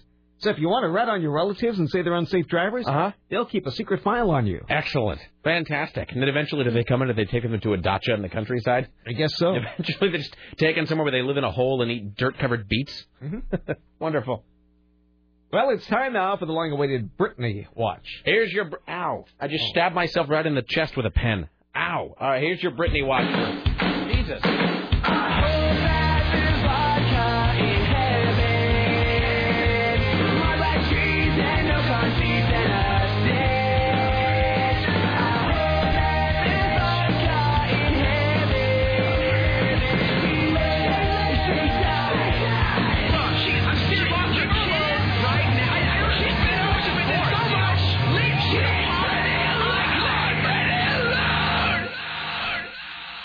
So we have lots of stuff here. Yes, indeed. I don't know where to begin. Would you like to know that one source said Britney was on Adderall, a stimulant used to treat attention deficit disorder, and was taking up to 10 laxatives a day. Really? Cameras caught her a few days ago picking up a bag full of laxatives. Let's see. Brittany accused her mom of sleeping with her boyfriend. She wasn't specific on who she was referring to. She was also hurling profanities at her parents and staff. Wait, hold on, let's stop. So Brittany was, let's do this one at a time. So Brittany was something and then taking 10 laxatives a day? Yes. So, okay, is that like a weight loss thing, or is that just because... That sounds like it. Yeah, all right. That's a lot of, like, anorexic girls do. Boy, but I mean, I don't even understand how that works. I mean... How laxatives work? No, I mean... I understand how laxative works. Are you sure? Are you experiencing irregularity? Gives you a shiny coat. No, but I guess what I'm saying is 10 laxatives a day. Mm-hmm. Keep the doctor away. Well, and the weight. I guess what I'm saying is, it doesn't seem like, even if you ate a lot, doesn't it seem like there comes a point where there's no more water in the boat to ladle? Do you know what I mean? You know what I'm saying? Well, she's just always photographed eating crap, like she's always in some, fast food joint. But I mean, at a certain point, aren't you just nothing left to lax? I would think. Not if she's constantly eating. I suppose that's true. I guess if you're constantly eating, then it's got maybe you're constantly. It's constant plumbing there. Yeah, I guess garbage in, garbage out, maybe all day. All right, next she was accusing her mom of what now? Sleeping with her boyfriend. Which boyfriend? She doesn't specify. Any one of her many male suitors. This all began with the police motorcade followed the ambulance carrying her to UCLA Medical Center. Now, I have varying reports about this. One said Sinai. This one says UCLA Medical Center. Well, we'll ask Dorothy Carcassari from the National Enquirer. That, according to the LA Times, that reports the pre-planned ordeal appeared to be carefully carried out. Times reporter Andrew Blankstein describes the scene. More than a dozen officers, most of them on motorcycles, and the rescue ambulance came in through the front gate. They were in there for about 10 minutes before on the radios you could hear the packages on the way out. Okay. It's quite the package. So the cops refer to her as the package. 2 police helicopters stood watch. So there's so much here that I don't understand. So let me just pull up a chair. I'm sorry. All right. I might as well just hold on a second. I'm getting all of these emails about which bridges to jump off to kill yourself. That is helpful. I got to close this because it's just distracting. All right. Let's see here. All right. We can take that up later. No, it's fine. So I'm just going to get this on my way. All right. So here's what happened this morning. So then we will work ourselves back to the Brittany story here. Mm-hmm. So as ye may or may not know, I did this interview this morning with Dr. Drew from Loveline and Celebrity Rehab, and he's pimping the Celebrity Rehab show, which airs. There's a new episode of that tonight, and so I did it. We'll play it later on. I did a little pre-tape interview with him this morning, and I told Sarah the story already, but I came into work, walked right in here, because the interview was at 8 o'clock, so I didn't have time to do anything. So I got up, got dressed, shaved, they came in. I walk into the studio, I sit down, he calls up, we start rolling tape, and I do the interview with him. I had not looked at the news, I hadn't looked at TMZ, Drudge Report, anything. I just said to him at one point, I said, hey, Drew, so are you sick of being asked about Britney Spears? And he said, oh, yeah, he's like, the media people called me about it, and I didn't even want to talk about it. And I said, we don't have to. And he says, no, we can discuss it. And then he went on about how, she's being held, in a hospital. To get a hospital hold like this is very difficult, and she clearly is nutty. Here's the whole time, though, I wasn't even aware that she had been taken to the hospital again today. Like, when I talked to Dr. Drew about it today, I was referring to the last time she was in the crazy house. He was talking about this morning's trip to the crazy house. And how interesting is it that with Britney Spears, she's been to the crazy house now so many times that there are any number of occurrences that you could choose to talk about. Mm. So, in any event, I guess the deal today, was this last night or this morning? Early this morning. Early this morning. So was it voluntary, or was this where someone had enough and they called El Hombre? Well, they planned this for days, and they were waiting for the right moment to swoop down and snatch her away. Like an eagle. Like a hungry vulture. Like an osprey. Mm-hmm. So the cops come to her house. Mm-hmm. They say, Brittany, it's time to go to the nuttery. And she says, whatever. She didn't fight. She went willingly? I guess so. I don't see anything. Said she was cool as a cucumber. I wonder. Well, maybe she's just in the happy stage of her manic depressive cycle. So she goes to the hospital. Now, the word I'm hearing on the streets, and by streets I mean TMZ, is that she's in for 3 days. But if she refuses to take her meds, In other words, she's there for 3 days if she cooperates. If she refuses to take her meds, then it automatically becomes a 14-day stay over which she has she has to stay. Yes. Is that what your people are telling you, Tim Riley? My people got in touch with me and told me that. Okay. She also checked into the facility using an alias. Really? They will not divulge that name. What would Brittany's alias be? Okay, no, we really have to talk about this right now. First of all, A, do you think her alias is something stupid like Mrs. Gibbledy Wigglebottom? No, it's going to be something like Marilyn. I was just going to say, or is it going to be Norma Jean? Oh, totally. Is it going to be Norma Jean Madonna? Rick. So, all right, so she's in there under an alias. Have you ever checked into any place using an alias? Go. Sarah? Actually, I haven't, no. Tim? I didn't think you could do that anywhere anymore. Well, don't you always hear about celebrities checking into hotels under aliases? I'm not a celebrity. Tim. Hotels. Tim, now, come on. Let's not be falsely modest about your stature. So do you? No. No, that would be weird. Then why should we? I was hoping you guys had led a more interesting life than I had in that regard. Well, because you always hear about celebrities who check into hotels under... What is it? What's his name? Russell Hammond says in Almost Famous. Sarah, what is Russell Hammond's alias at the Continental Hyatt House? Oh, tell her I'm under... crap. Tell her we loved her the last time she was in L.A. and we'd love to see her again. I'm under... It ain't California without her. Yeah, I'm under... Surveillance. Under my thumb. Oh. I'm under... Oh, my God. I'm under the bridge one day. I gave my life away. I'm under your spell. I'm just going to do this to Harry Houdini. Harry Houdini. Okay. No, when Gene Simmons would stay in hotels, Gene Simmons stayed under Reginald Van Helsing. And Reginald Van Helsing was the guy who hunted Dracula. So, anyway, all right, there you go. So she's not at Cedars-Sinai this time. She's at UCLA Medical Center. So were they saying that she was at Cedars-Sinai? The last time she was. But not this time. No. Because you wonder if that's a thing where the family is trying to spread 3 different stories at once so you don't know which one is true. Well, maybe Dr. Phil can't get into this place so easily. Man, I ran out of time with Drew this morning before I could ask him about Dr. Phil. I really wanted to ask him, like, what he... Because I know he hates... I shouldn't say that.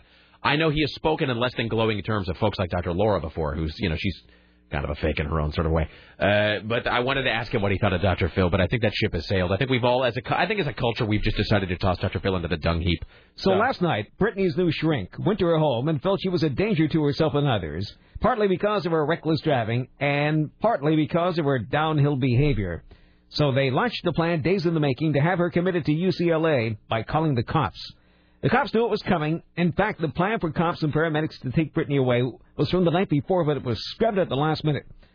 So last night, it went according to plans. So this is, let's see here. So then I guess she's there. That was this morning? Yes. So Thursday morning, Friday morning, so Friday, Saturday. So she's there till at least Sunday morning. And then if she refuses to take her medication, then they keep her for 2 weeks. How deeply satisfying would that be? When she recovers enough, whenever that might be, they're planning on taking her out of Hollywood. Her mom, Lynn, wants to take her home to Louisiana. Lynn has decided that taking Brittany out of L.A. as soon as she's released from UCLA Medical Center is the best thing to do. She's extremely concerned for her daughter, would like to take Brittany back home to Louisiana and get her out of Hollywood. Did you hear those... it's a bad circle of friends she's involved with. There's so much to talk about here. So, Sarah later on is going to give us a rundown of the Brittany fact about who's who in this story, because I can't even keep track of it myself. I just know it. I don't have to write it out. But apparently that Sam Lufty guy... He's creepy. Well, the word is, though, that, like, he has her power of attorney. That's like... Because did you see that, like, he was making her medical decisions for her. Mm-hmm. Like, the parents were trying to do stuff, and he was making her medical decisions, which is not, like, a thing you can do unless it's being granted to you, like in a legal document. Well, apparently... They have won the latest tug of war. The doctors at UCLA are now fully cooperating with the parents of Brittany.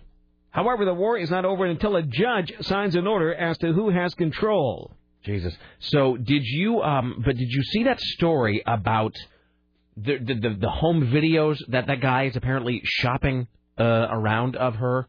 And I'm trying to find the story right here. Somebody sent it to me yesterday, and I don't think I have it here. But apparently there's some other really creepy home videos of her that are sort of being passed around at the moment. I think this is it. And there are little excerpts. Here we go. It says, I'm sure you both have seen this, but in case you missed it, it's got golden quotes from Brittany. Britney Spears' paparazzi boyfriend has 6 video diaries of Britney he is trying to sell for $2 million. He's holding on to clips 4 and 5 for now, but there's a supposed rundown of the clips that show Britney is definitely out of it. And so here's some of the clips. Clip number 1. Britney sitting on her bed wearing a nightie. She talks about herself in the third person and says things like, quote, "When Britney was a child, she won all the beauty pageants." Is she saying it with that British accent? I hope so. And I hope she does it in a sing-songy crazy voice. Yes, when Britney was a child, she won all the beauty pageants. Does she have PR people anymore? No. No, she doesn't. She just has DR people. Mm-hmm. Let's see. Clip number 2. Britney wrapped in a white bath towel, perched on the edge of the bed. Talking to no one, she says, I'm quoting now. This is from somebody who's apparently seen the tapes. Britney says to no one, quote, "Britney has an angel looking out for her. Don't you, angel?" End quote. Oh, this is so great. Is this like with a sock puppet?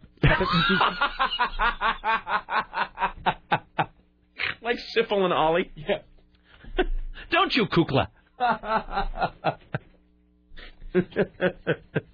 Brittany and Cecil.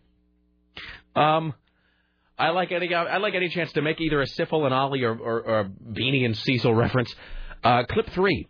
Brittany talking to Adnan, who's holding the camera and calling himself by his pet name, Bubba. She says, she says again to no one, "I'm really happy. Bubba's here for me now. It's all good." End quote. And finally, Britney crying hysterically after a night out. Mascara stains her cheeks as she wails, "Britney wants to live. I'm not crazy." So there you go. So I bet they're glad that she hasn't slept since Saturday because she was too exhausted to put up a fight. Probably. Well, she was probably crashing. That's the thing. Now, like, I'm not a doctor, but that's the deal. If you're in some weird manic stage where you just don't sleep and you're up deciding to re-shingle your house in the middle of the night or something, then there comes a point where you kind of go, and then you're just done. So it's fantastic.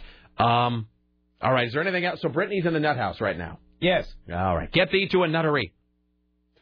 She hadn't slept since Saturday. It's funny. Really? So that's Sunday, Monday, Tuesday, Wednesday, Thursday.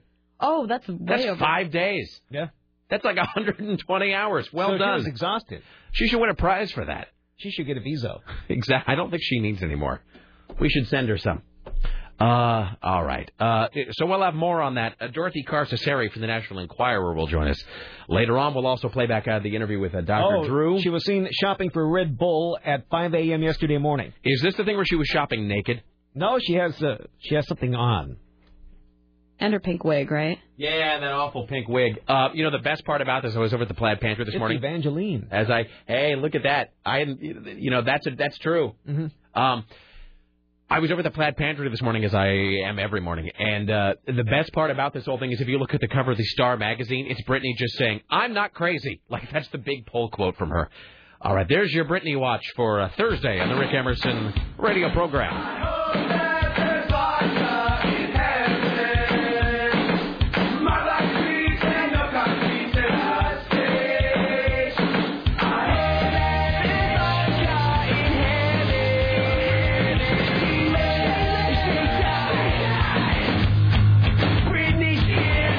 All right, back after this. Don't go anywhere. It's the Rick Emerson radio program. Hi, hello. It's the Rick Emerson radio program. 2 brief things here, then we will rejoin the news with Tim Riley coming up later on. Dorothy Carcasseri from the National Enquirer. Play back this morning's interview with Dr. Drew. There ought to be a Dr. Dre celebrity rehab, don't you think? If you fall off the wagon, he just beats your ass with a pipe. Well, here's a sexy story. Custodian accused of sex with student. A school janitor for the Jordan Independent School District is accused of having sex with a student. District officials say workers heard a rumor last week about a janitor at Jordantown Elementary School having sex with a junior high student in December.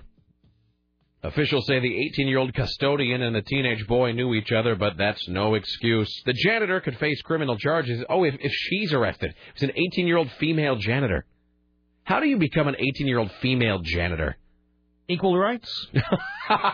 Title IX. Okay, fair enough. Now, for this next one, this is like a picture pages thing. I would like for you now all to go to rickemerson.com and look at today's visual aid. Visual aid for today's program. It is the primary post at rickemerson.com. You will see a fetching blonde woman. I would rank her on the classic 1 to 10 scale, maybe 6.5, 7, maybe if you're drunk. Is this the teacher? Yeah. Oh, you're always so generous. Can I see her? Yeah, it's right there. It's on my website, rickemerson.com. rickemerson.com. You just go to rickemerson.com. It's Rick right there. Emerson. It's today's blog entry. You will see a blonde woman. I think she's cute. I think she's legitimately attractive. All right, let's see this. It's coming up right now. Oh, she's cute. Tim, are you able to see this photo? Where? Not even listening. Oh, I'm... You're totally right. She's cute in a Meghan McCain kind of way. Yeah, totally. Cute in a kind of slutty, trashy sort of way. Oh, yeah. I mean, it's... She's cuter than I would have thought she would Let's just put it that. I mean, we all know I have a type. Let's just be honest about that. No. So, grubby is good. Anyway, here's this student, this teacher, and she's accused of having sex with a student. So I'm going to read you a couple phrases now from this article. A Mississippi teacher admitted to cops that she had sex with a 15-year-old male student to whom she sent explicit emails and who trysted with her in her Jaguar, or Jaguar, as Liam Gallagher would say, her Jaguar, which bore the vanity license plate, grrr. Best license plate ever. Those are just some of the sleazy details in a Biloxi Police Department report detailing Rebecca Dawn Bogard's alleged sexual encounters with the boy, who the 27-year-old educator taught at Biloxi Alternative School, which is, of course, a school for challenging teens. According to the document, the teacher, Bogard, referred to the teenage boy as, quote, her little sex fiend. Investigators were contacted by... Who? Who contacted investigators? Who tipped off the man? The boy's mother. The boy's mother. Investigators were contacted by the boy's humorless, joyless mother after she discovered raunchy emails, including one from the teacher who wrote, I love you. Yeah, it was the best. Which night was the best for you? And then, phrase of the day? The teacher tells the boy after a night of canoodling, I'm sensitive but not sore.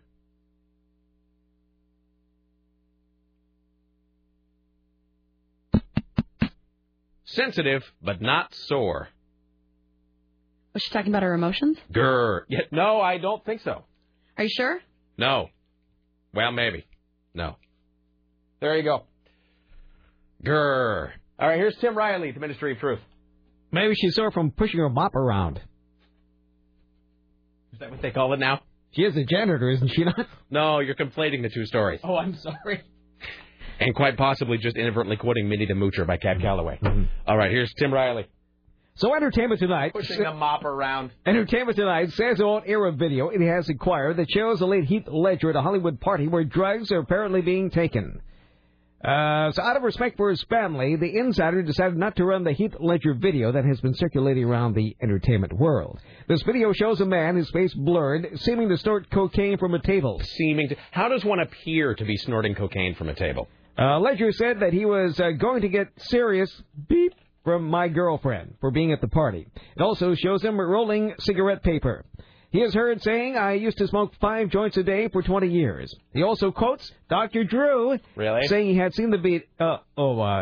The show also quotes Dr. Drew as saying he had seen the video and it is heartbreaking. He has seen the video. I asked him about it this morning. I asked him if he'd seen the video, and he has some thoughts on that. I don't mean to be endlessly teasing this. It's just we're going to do it later in the day. When Drew would talk this morning, he talked about Britney Spears a little bit. It's not like a really long interview. I don't know. I did probably 8-9 minutes with him. Don't underestimate your ability. No, I'm just saying. We touched on Britney Spears, and then he has seen this Heath Ledger video, too.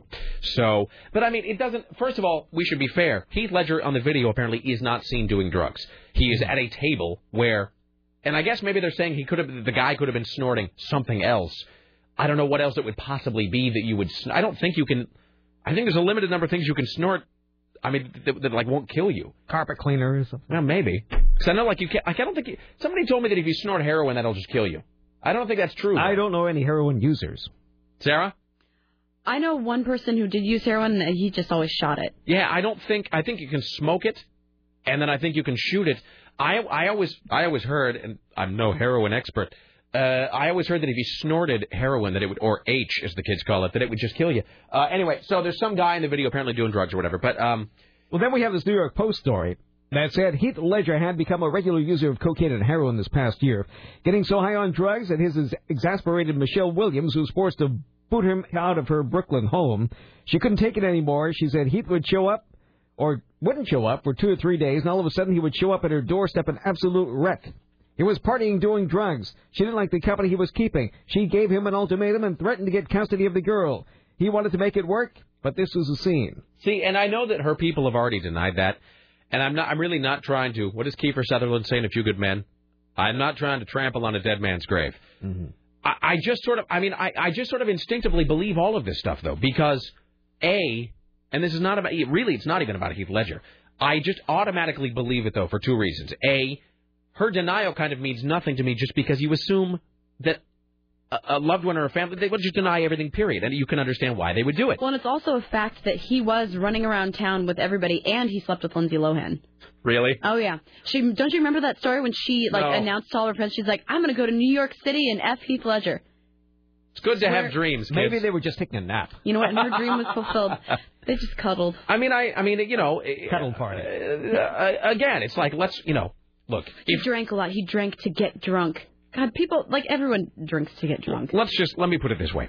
If Richie Bristol, God forbid, were to be hit by a bus tomorrow.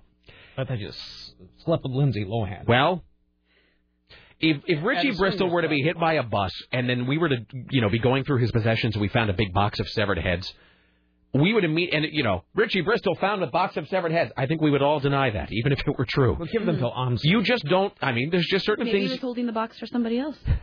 Somebody was paying him $2,000 a month. Somebody else put the heads in that trunk. If Heath Ledger, look, if your husband or your fiancé or whatever, if her fiancé or ex-fiancé was doing all kinds of cocaine and heroin, and that you just deny it, whether it's true or not. You deny. That's just the way that's human nature, and it's especially the way of celebrity human nature. It doesn't matter how true it is. You just deny it. That's just the way that it works. Secondly, I'm not trying to be flip when I say this, but don't you just assume that everybody in Hollywood does cocaine and everybody in the entertainment industry does cocaine? Period. Bet Dr. Drew doesn't. Nah, probably not. But I think we all know that there are exceptions that prove rules. I'm just saying. I know this makes me sound hopelessly like Luke Skywalker farm boy, but there was a time when I would be sort of, I won't say shocked, but there was a time I remember when I would be surprised when someone I knew would tell me that they had done cocaine or did cocaine. I remember early on, when I was younger, somebody would say, well, blah, blah, blah, blah, blah, and then we did all this cocaine. And everybody did it in the 80s. Well, but, everybody does it now. I'm not trying, and I'm really not. Nobody in my neighborhood. And I'm not. No. The only thing white there is the snow, also the people. I'm not trying to pass any judgment. I really don't care. Do cocaine, don't do it. Doesn't matter to me. But I would tell something. Well, what happened? Well, last night we decided to watch TV, and then we went to Taco Time. Then we did cocaine. Oh, and we rented a movie. And I after a while, I just stopped being sort of surprised because I just realized that every single person I knew did it, and everybody I knew in the entertainment industry did it or had done it. So I'm not trying to minimize it. And kids, Uncle Rick is not telling you to do cocaine. I'm just saying it doesn't even qualify.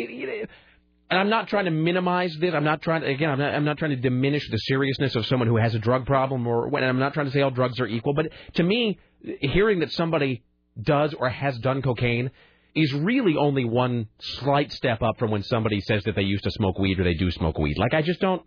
It's just not all that stuff. I just don't care. It's not that I don't care. It just doesn't. I'm not shocked by it, and I just don't consider it that big of a deal. I don't. It doesn't. It's not like it really has some big. Big surprise effect to it anymore. So, which I guess is a long way of saying that I don't think that necessarily has anything to do with his death. I don't know, obviously. That's exactly what I thought. I feel like it's irrelevant to his death. I think people are just strewing this about the media, and it's really, I just keep looking for what's the cause of death? Right. What's the cause of death? Instead of wow, this is what he did in life, but that's all fine and good. What happened that led up to the fact that he died? And I think I'm taking a really long time to say the same thing, which is that the fact that he may have done cocaine or did cocaine, in my opinion, almost has nothing to do with the fact that, what did he die of? The two were not necessarily related in any way, just because it's so widespread, it's just so common. Well, you're already hearing things like, oh, yeah, I better not take too many sleeping pills so I'm not like Heath Ledger. It's or Britney Spears. No. Britney Spears, that's the 10 laxatives. She's going to live forever, She will. She'll never die. Ugh. All right, here's Tim Riley. Well, let's talk about other more cheerful things. Governor Schwarzenegger has announced that he is endorsing John McCain for the Republican presidential nomination. I am endorsing Senator McCain to be the next president of the United States. Things of this because nature. I am interested in a great future. And I think that Senator McCain has proven over and over again that he is reaching across the aisle in order to get things done. All right. So last night there was this debate at the Reagan Library in front of the old Air Force One, and even Nancy Reagan made a cameo appearance, speaking with Anderson Cooper. Did she appear like in a bubble, like Emperor Palpatine, just sort of? No, she looked like a red dress on a coat hanger. I didn't see her last night because I came out halfway through, but I saw that. Then that's on Drudge this morning. There's a picture of her, and that's where it came from. That can't be from last night. Well, man, she looked really good. I mean, she did for not her, look anything like that last night. Really? Did she look like just like a chicken bone left in the sun? Pretty much. Okay. This morning on Drudge, there was a picture of her in a red dress, though, where she didn't look that bad, like not as bad as you would think. I don't think that's from last night. I mean, it was like obviously pallets and pallets of makeup on her face, but. So what was her point? Did she speak last night, or did she just wave like the Queen? She waved and thanked Anderson Cooper for being there. Really? Yeah. You suppose she's fond of him? Maybe. I don't know. All right, here's... she may know his mom. Perhaps. So last night, Mitt Romney and John McCain went at it. The Arizona senator took a swipe at Romney's record as governor. As I understand it, his record was that he raised taxes by $730 million. Raised taxes. He called them fees. I'm sure the people that had to pay it, whether they called them bananas, he still had to pay $730 million extra. I have to say, McCain last night kept going after the thing about Romney firing people. Because he knows that that's the way to make America hate a guy. McCain at one point said... and he looks like somebody who would fire you. Oh, McCain looks like a guy who would fire you and then tear up your possessions in front of you and then mock your tears, mock the lamentations of your woman. Sorry, it's all the Schwarzenegger. I'm sorry. I'm trying not to... Did you lose your locomotive of thought? No, I just want to talk like Arnold Schwarzenegger now. That's the greatest thing you've ever said. But McCain was doing all this like backhanded compliment or left-handed, whatever it is, where you're being a dick, but you're not trying to look like it. He said this great thing to Romney. He goes, but about Romney. He says, well, Governor Romney's a business owner, and he's handled a lot of companies. A lot of folks lost their jobs because of him, but I suppose that's that happens sometimes. And it was just like the most subtle but effective dig. And Romney looks like the mean boss anyway. He does. He just looks like a bastard. And it can't guarantee your stability at this company. They could fire us all tomorrow. Well, there's going to be a little bit of belt tightening here, and we're certainly not mine. My belt's been saved. I just have to move to Kansas. Really? Yes, I really said that. Okay. You're simply going to have to find a way to do more with less. But it's all building on that one brilliant comment that Huckabee made about a month ago, where he said you want to vote for a guy that you'd hang out with, not for the guy who fired you, which is what Romney looks like. Yes. And Romney, McCain just, to use the parlance of There Will Be Blood, McCain just drank his milkshake, because there was this sequence last night of comments where Romney kept trying to leverage like his business experience. Romney, I'm a businessman. I've been a successful business person. I've managed many successful businesses. That's like his whole thing to get the economic vote. And McCain finally said at one point, McCain says, look, I can hire all the white-collar managers I need. You need somebody with military leadership. And that was like, bam, one sentence, and Romney looked like he had just been kicked in the sack. It was really gratifying. So Romney takes a slap at McCain for opposing some tax cuts and for supporting campaign finance reform. He voted twice against the Bush tax cuts. Only 2 Republicans did that. He is a co-author of McCain-Feingold, which I think took a whack at the First Amendment. Then McCain and Romney even bickered over newspaper endorsements. If you get endorsed by the New York Times, you're probably not a conservative. Senator McCain? I'm going to kill you. Let me note that I was endorsed by your 2 hometown newspapers who know you best, including the very conservative Boston Herald. Oh, yeah! I like you, Romney. That's why I kill you last.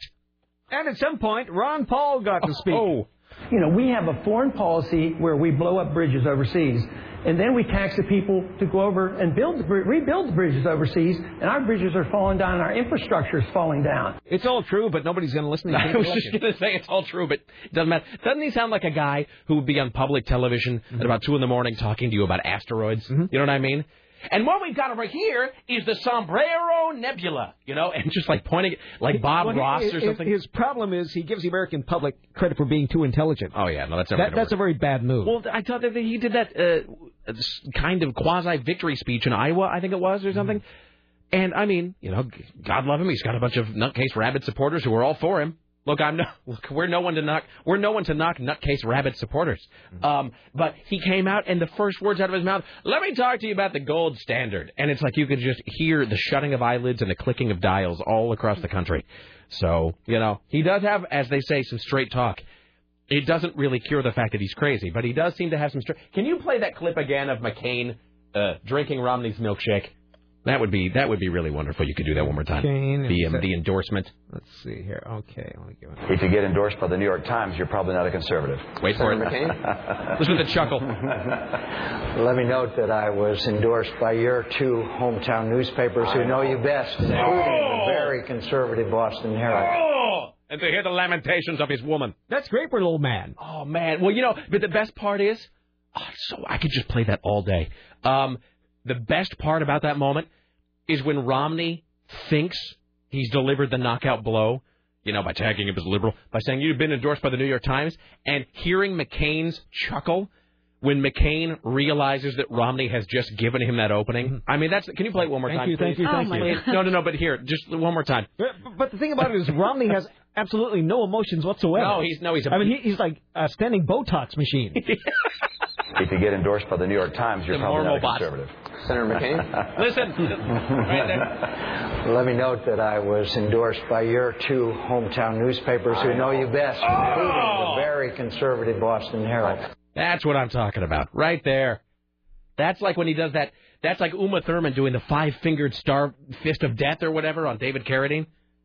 Keith Carradine. Who's David Carradine? Oh, he was Kung Fu. Okay, David Carradine. Right guy. Okay. Who's Keith Carradine? Is there a Keith Carradine? Easy. He's sang that song, I'm Easy. No, that was the Commodores. No, that was Easy, not I'm Easy. They're 2 different songs. What's Easy Like Sunday Morning? That's the Commodores. What's I'm Easy? I'm Easy. I'm Easy. I've got a new ringtone. All right. Oh, we've got calls about heroin on KCMD Portland, a proud part of the CBS radio family. Imagine that. Hi, you're on the Rick Emerson Show. Well, I'd like to preface this by saying I'm not actually a drug user, just, an informed and curious observer. Heroin, Uma Thurman, Pulp Fiction, heroin, death. That's what I thought. And I remember everything I know I learned from Led Zeppelin biographies. There was this Zeppelin biography where it talked about a guy in the band almost accidentally snorting heroin. It was laid out on the table like Coke. He almost went to snort it, and a guy's like, no, and knocked him away from the table because the whole thing it would have killed you or whatever. So why? Well, here's a dumb question though. Why can you shoot it right into your heart, but you can't snort it? What's the difference? Well, when you shoot it into your heart, you're using a very, very, very small dose, and you're cooking it and then injecting it into your body. And when you snort it, you are snorting a very large amount of it. And then there's this whole crazy blood-brain barrier thing that'll kill you outright. Interesting. All right. Thank you, sir. No problem. Bye now. Hi, you're on the Rick Emerson Show. Hello. Hi. Don't ask me why I know this and kids cover your ears, but actually, high grade, you can't snort like a China White, but low grade, like a tar, you can dilute with purified water, and then it will go into any mucous membrane, eyes, tongue, nose. Attention advertisers, you too can reach this target demographic, as Tom likes. But a household income of $75,000 a year. Well, they have to. Clearly, they need all the money they can get, Tim. The heroin doesn't buy itself. So you're saying if it's very pure heroin, no snorting. But if it's somehow cut or stepped on or whatever they call it, then it's okay. Well, there's the high grade, it's actually a powder a lot of times, but the low grade will be like a gummy. Good, better, and best in the Sears catalog. It is actually. I knew a guy who used to sell highs, lows, and mids, But the low, it's a tar, and you can actually mix it with water and just keep mixing it, and it gets dirty looking, and it tastes horrible. What do they, to the best of your knowledge, what do they typically cut heroin with to You know what I mean? To dilute it. But you're not. I really don't know. I mostly know about it just from family members. Uh-huh. But I've seen him, like my brother, I remember one time watching him actually tip back with a little Visine bottle in his mouth and then fall over, and I was, He's dead. And then, well, he wasn't dead, but he was very, very happy and calm. Wait, so he had diluted it down into, like, water or something? Yeah, it turns into a liquid. Like, you literally just mix water and tar and keep shaking it, keep shaking it, keep shaking it. And it gets into this black, watery, nasty, like something out of the sewer. And then you can actually put it in like a Visine bottle or a dropper. Sexy. And then... This sounds like Jenkum. I hope no kids are listening. No, I mean, well, you know what? Look, here's the thing. I really am educate the youngsters. Honestly not trying to tell people to do drugs. I'm really not. But, of course, first of all, students shouldn't be listening. You should be in school learning. But also, you know, there's no point in lying to the kids because then they just don't trust you about anything. But you know, that just... So that's like, you know what it is? So heroin, this sounds like it was like in the 80s when they decided to make bubble gum in every different form they possibly could. There was powdered bubble gum and shredded bubble gum and liquid bubble gum and mentholated bubble gum and bubble gum that's shaped like a cow and, you know, I mean, just everything. So that's kind of what it is with heroin. So now you can take heroin in all kinds of ways. I think what it is like when you actually get the poppy and you slit it and then you get the whatever nasty, sticky stuff and then you dry it. I think if you refine it further, it turns into a powder. But if you leave it kind of in that state... Okay, here's a dumb question. And maybe you don't even know the answer to this, but here's the thing I wonder about. Okay, so let's say you're some guy who's using heroin for the first time. Okay. And you've made that decision for whatever insane reason. Like, hey, you know what would be really good in my life is to inject heroin into my body. And you sit down there and you've got the heroin and the needle and the whatever...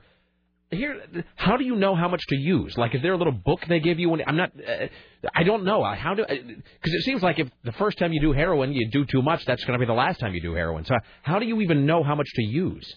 I think most people, I mean, I've never shot. I'm actually deathly afraid of needles. I'm tattooed and pierced and deathly afraid of needles. Okay. But I think usually the first time you get shot, somebody does it for you. Like, I don't think anybody sits down and is like, well, let me get a cotton swab, a spoon, and...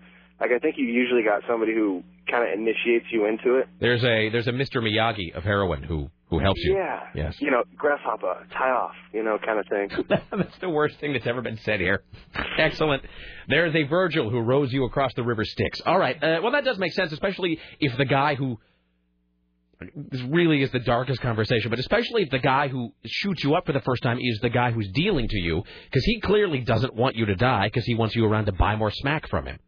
Well, that's the funny thing. Like, I remember watching a guy who was way into uppers and a guy who was way into downers argue, and the guy in uppers was talking about... Did they end up having an argument that was really just sort of a baseline medium? Well, it just came down to, like, whose death is nicer. Uh-huh. And it was basically, well, the heroin guy just falls asleep, but the coke guy gets to have his heart explode and God knows what. Timmy, you're writing all this down? I am, yes. All right. But he'll never find it in his neighborhood. We all know this. Thank you, sir. Thank you. Bye. Oh, I found that song for you. Which song? Oh, is this I'm Easy? And if I'm not sure, who is it? Not my way to see what's going on inside of me.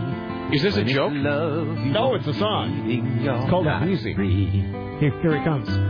Please stop pulling at my sleeve if you're just playing. This is from the 70s. You won't take the things you make Yes, me ladies, it's our midday coffee break. Why not pull up the chair? Never cared too much for games, and this one's driving me. This is sort of like a really, this is like a poor man's Jim Croce. There were a lot of them back then. It does sound like that. This is If I Could Save Time in a Bottle. Yeah, I'm easy.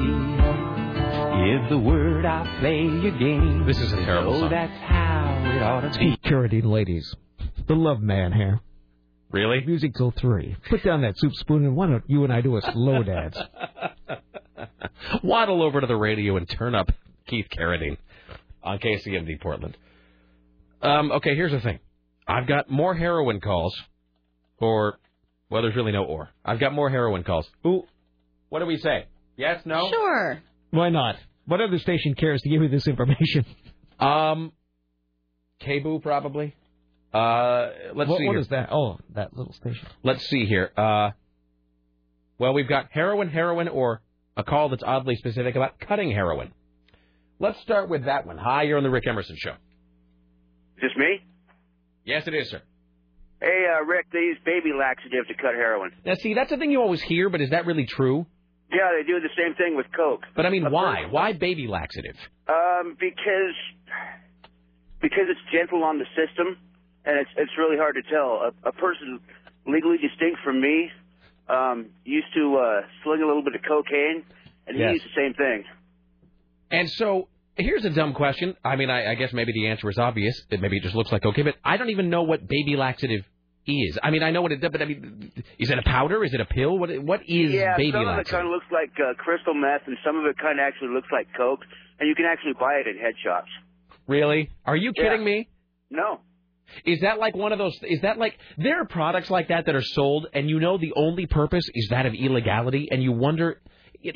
This is a weird analogy, but it's like radar detectors. I always wonder why those are legal. You know, I mean, I would like to ask a lawyer or a cop or somebody sometime how it is. I mean, I don't care, but how you can even legally sell. So they sell baby laxative in head shops. Correct. That's like when you go into or a person distinct. That's like when I go into you go into like a fantasy video or something, and they sell that. Baby laxative?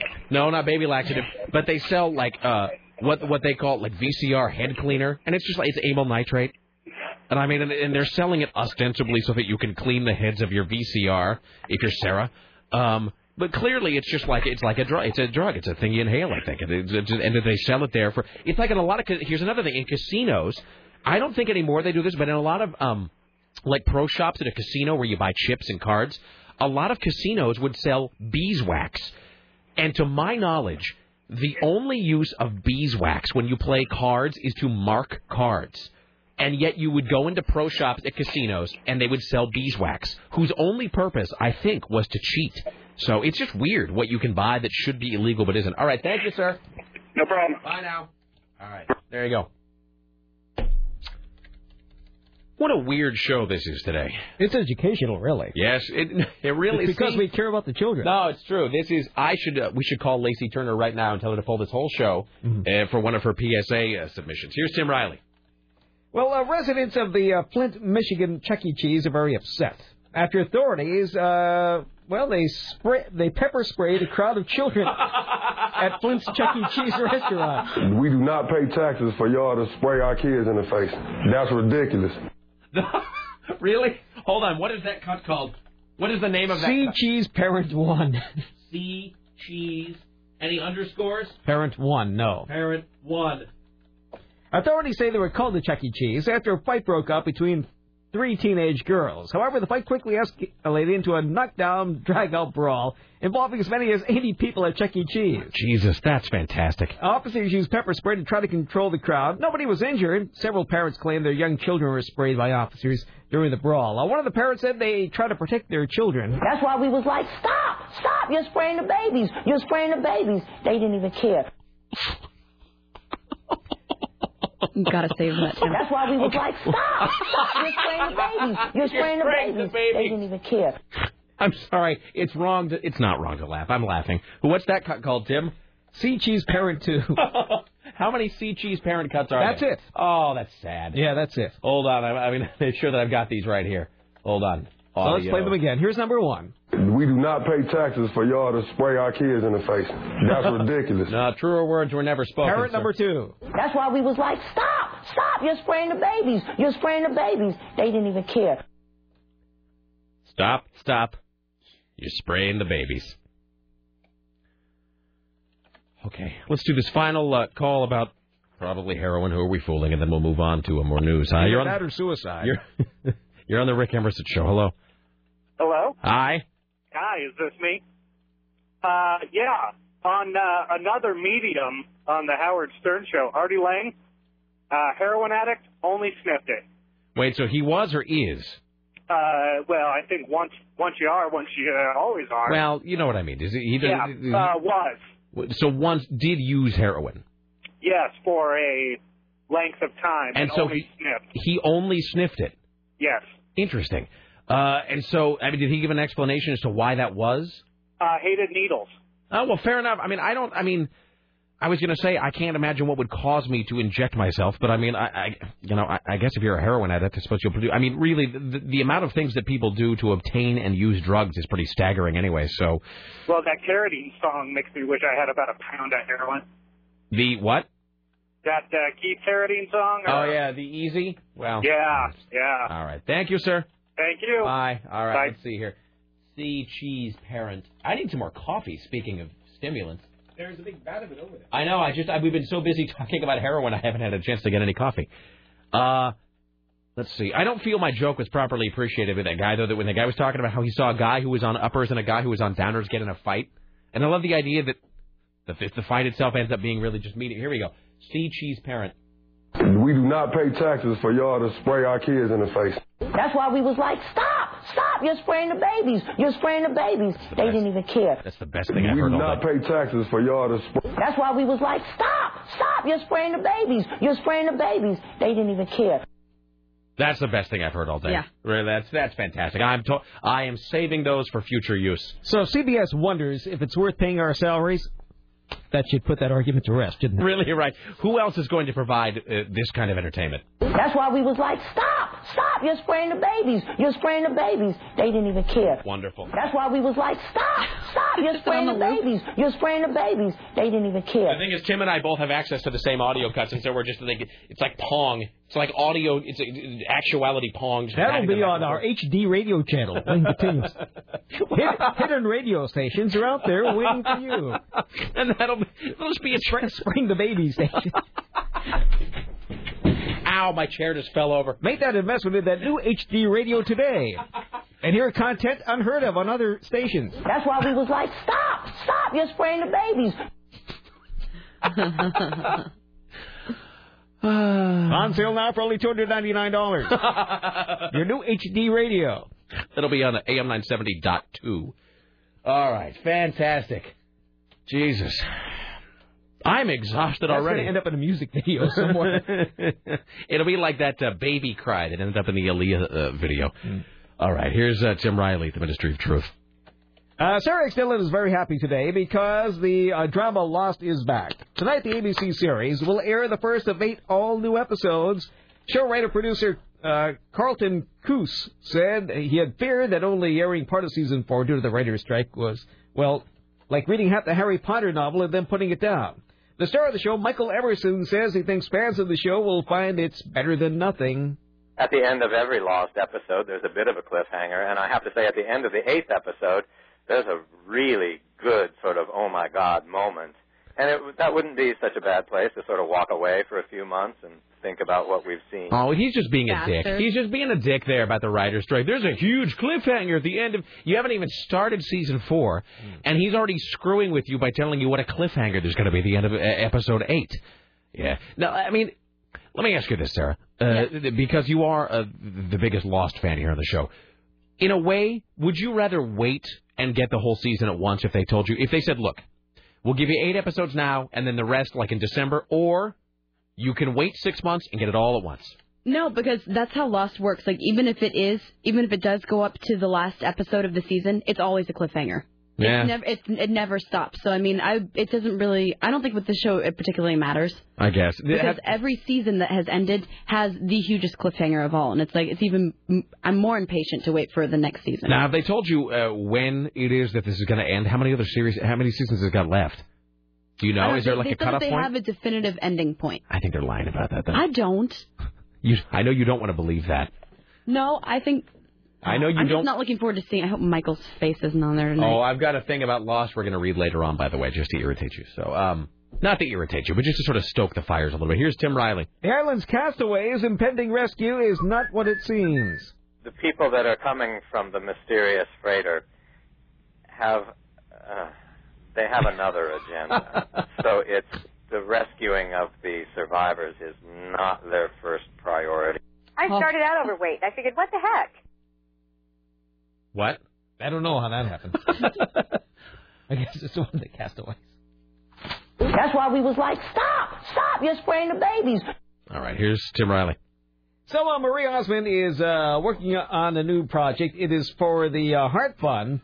She says she was very concerned about her own heart not too long ago. Over the 8 years that I was taking care of my parents, I probably put on about 5 pounds every year and found myself 40 pounds overweight, kind of lethargic, not as active as I used to be, and really bad eating habits. But now she's exercising properly. I started out overweight. I figured, what the heck? Who cares? The whole point was to become happy in moving. I didn't sit in front of a exercise machine. I mean, I got out and went dancing. Go dancing. Find activities that are fun for you. She's now a role model for her own children. Of course. Okay, let's go to the gym and we'll sit in the steam room and talk. My 10-year-old is like, Mommy, I ordered a salad. Aren't you proud of me? So the next generation is going to be much more educated. This is the creepiest I was just going to say, what a delusional family this is. I ate salad with my child. I started out fat. I mean, what an uncomfortable afternoon that would be. Let's go get naked in the steam room with Mommy and talk. And eat, like, wilting salads in the steam room. Let's go nude up in the sauna with our mother and her huge teeth. That's why we was like, stop. There's no circumstance in which that soundbite can't be used. No, it's true. Here's Tim Riley. More than 10,000 American Idol hopefuls came out to American Idol's visit to sunny Miami, Florida. There was a surprising array of guests, and some of these people just did not have the right stuff. Right now, cheap drink. Wait, didn't we play this last week? He don't know. I'm sorry, man. Then it goes, but I'm going to skip the rest of that verse, and then I'm going to go into the next verse where it goes, you might save a little trouble for the next girl, and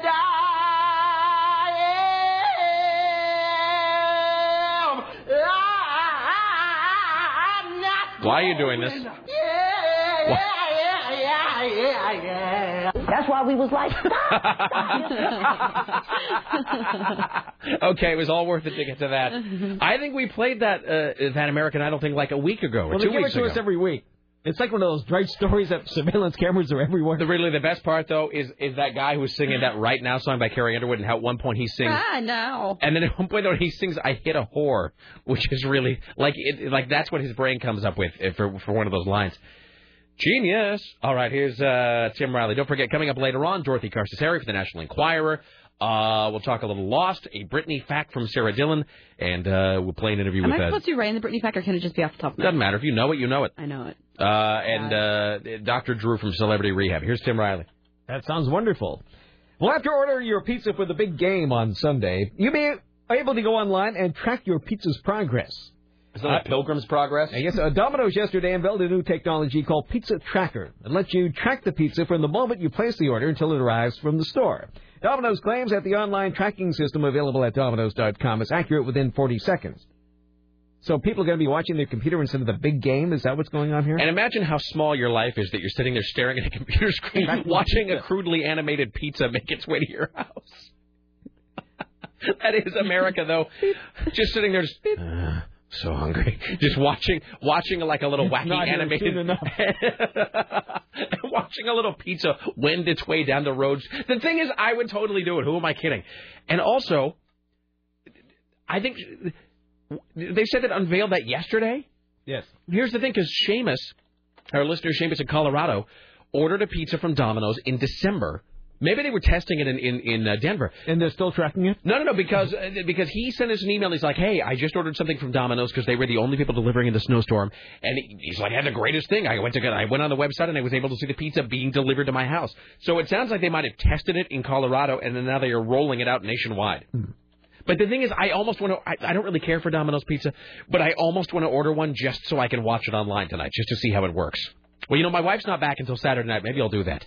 Maybe tonight it'll be a big night in the Emerson household. I'm going to watch my pizza. I'm going to watch a pizza arrive. I mean, I know that sounds really sad. I don't mean to. I just want you... If you're going to watch the pizza, why don't you just watch Lost? Because you're picking watching a pizza over watching Lost. Not even that personally hurts me. Not even watching a real pizza. Watching a bad GIF of a JPEG of a pizza move its way across my computer screen. Do we know what it is that's moving across? I don't know. Is it tracked by satellite? Is it Domino's.com? Well, it must be. It has to be tracked by satellite. There must be a GPS in the car. I wonder if it's a car that goes to some Skynet, Cyberdyne Systems computer that then goes back. That's a weird question now that I think about it. How do they do that? It's GPS. But, I mean, how does... Okay, you say that, but what does that mean? It means that there's a tracking device in your car. I know what a GPS is, but I'm saying... if you eat the tracking device on the pizza, does that mean Domino's can follow you? I guess what I'm saying, Sarah, is how does the signal get from the car to my computer? Go. Well, maybe they put that... Well, if it's on your computer, you're on their website, so that must be the base for the... So the GPS goes... Maybe it's in the meat. So they can follow it as it wends its way through my colon. Wait, hold on. The pizza seems to be moving to the bathroom. So you can't watch the pizza tracker unless you order pizza. Well, yes. They should totally let you just watch pizzas being delivered all over the town, though. I would completely watch that. I don't care if you think I'm a retard or not. I would totally watch that. Maybe they should... What are you doing tonight? I'm sitting in front of my PC and watching pizzas going to strangers. Next, we're going to be watching the track of Britney's laxative as it winds through her rehab. It's like a sort of scary town of the lower intestine. Hi, you're on the Rick Emerson Show. Hello. How do you think this pizza tracker works exactly? Do you think they're doing like a Garmin Nuvi in the pizza car, and then you like type in the link to the Nuvi, and then it's tracking to your house? Or do you think there's some sort of GPS toppings on the pizza, and then as you eat it, then these GPS toppings go all over the city, and then you can track, all the pizza. Now, do you realize, are you intentionally just recycling everything that the three of us in the room just said? I don't know. I shut off the radio and then I dialed. So okay, well, good for you. No. We did ask this question. I asked how the pizza GPS tracking system works, and then Tim did speculate that the GPS was in the meat somehow, which would then allow you to watch it as it went through my duodenum.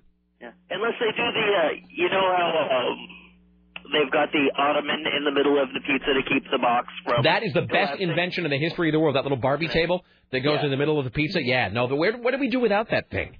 Well, what would happen is if you had a big pile of pizzas and then you sat on them, they would all collapse. But that will support the center of all of the pizzas, so you could sit on a stack of 10 pizzas if you wanted. Why would you be sitting on a stack? Never mind. Let me ask you this: have you seen? No, but here's the question for $1 billion, sir. Cultural relevancy. Have you seen the Oreo pizza? Oh, you know what? I haven't actually seen a Oreo pizza, but I did see the commercial where the ad, the beard and the mustache. Yeah, where it's a pizza made out of crumbled Oreos and then just covered in icing. I mean, it looks horrific, but it's like I almost want to order one just to sort of witness the horror firsthand. You know what I mean? Yeah, that's good stuff. All right. Have you seen the trailer to is Knight Rider on Sunday? Oh, I saw the tail end of the trailer the other day, but I'm not going to be watching that. F that. I'm renouncing that. I'm a little disappointed that they went to a Ford product over a Chevrolet product. Well, the idea that they're using a Ford because it's a Mustang, right? Right. Well, it used to be a Firebird. Yeah, that doesn't hold any water with me. It cuts very little ice with me. I'm not going to be watching that Knight Rider thing. I've decided to eschew that. When the advertisement came out, they were talking about all the different features of the car, and then it started to get really ridiculous, and I realized it wasn't an actual Ford commercial, and it was the Knight Rider. For a moment, you were really hoping it would be some sort of weird Cylon car you could purchase. Well, yeah, I was looking at that. Really, Battlestar Galactica on Channel 8. Sweet. Excellent. Thank you. Hi, you're on the Rick Emerson Show. Hello. Hi. I wanted to clear up that pizza thing. Yes. Might burst your bubble, but there's no GPS in the car. I heard another radio station talking about it this morning. What was the other radio station? Adam Carolla. Anyway, they were saying that it just tracks it while it's at the store, while they're making it and as they're leaving, but outside they don't really track it on the road coming to your place. Well, wait a minute. So what does that? But I don't know. What does that even mean then? So. What? Let me ask you this. If you're afraid they forgot your pizza, I guess. I don't know. So all of this is a website that verifies that my order has been taken? More or less. So it doesn't actually. You can't actually watch the pizza being driven to your house? No, just it's as long as it's in the store, they'll tell you the progress as it's being made, as it's being put in the oven, when it's done, being boxed up, and as it's leaving the door. And after that, you just kind of have to estimate when it's going to be there. Well, that I'm no further ahead than I'm all angry about it. I'm no further ahead than I was before because no one really. Here, let me ask you this, and you know this is true. When you order a pizza or any food item, do you sit at home wondering if it's been made yet or if it's been put in the box? No, you do not. You wonder, is it on the way? That's the thing, right? Nobody, there's a reason why when you watch, like Domino's, I think, still does the 30-minute thing. The tagline is, you've got 30 minutes. When you watch that and you order a pizza, they don't. That's why they focus on the will be delivered in 30 minutes or less. They don't say will be made in 12 minutes in the kitchen. Will be boxed up within 9 minutes. The delivery is what they focus on. So I think it's completely misleading and a little disheartening, actually, to learn that I can't actually watch the pizza being delivered. There goes my whole Thursday night. Yeah, I'm sorry, but I had to clear it up for you guys. All right, thank you. Thank you. Bye. Hi, you're on the Rick Emerson Show. Yeah, Rick. Well, I'm still thinking that they've got like a handheld GPS or something that's probably in that little zipper box that they carry the pizzas in. Now, that woman says no. She says that's not the case at all, that all they do is it's a website that verifies that your order has been made, which is not nearly as interesting. She's been on it. I haven't. The other thing is yesterday you were talking about things that are going to come back during Sarah Dillon's life here, on Earth. The Noid. I think the Domino's will bring that back eventually. Oh, totally. Sarah's probably too young to remember the Noid. Do you remember the Noid? This is the thing with the big nose? He was like a weird little, super villain. He had a big nose. Costume, big red ears, and he was... I kind of remember. I think the Noid created soggy pizza. I think that's the deal. I think the Noid sogified your pizza, and Domino's whole thing was that the pizza was still crisp when you got it. So. Yeah, avoid the Noid. Exactly. Thank you, sir. All right. One more, and then Sarah's insisting that we take a break because I believe she has to use the bathroom. Hi, you're on the Rick Emerson Show. Oh, well, I've just been listening on the phone, and I think what I'm about to say is somewhat of a moot point, but... say it anyway. You'd have valuable airtime with it. All right. Well,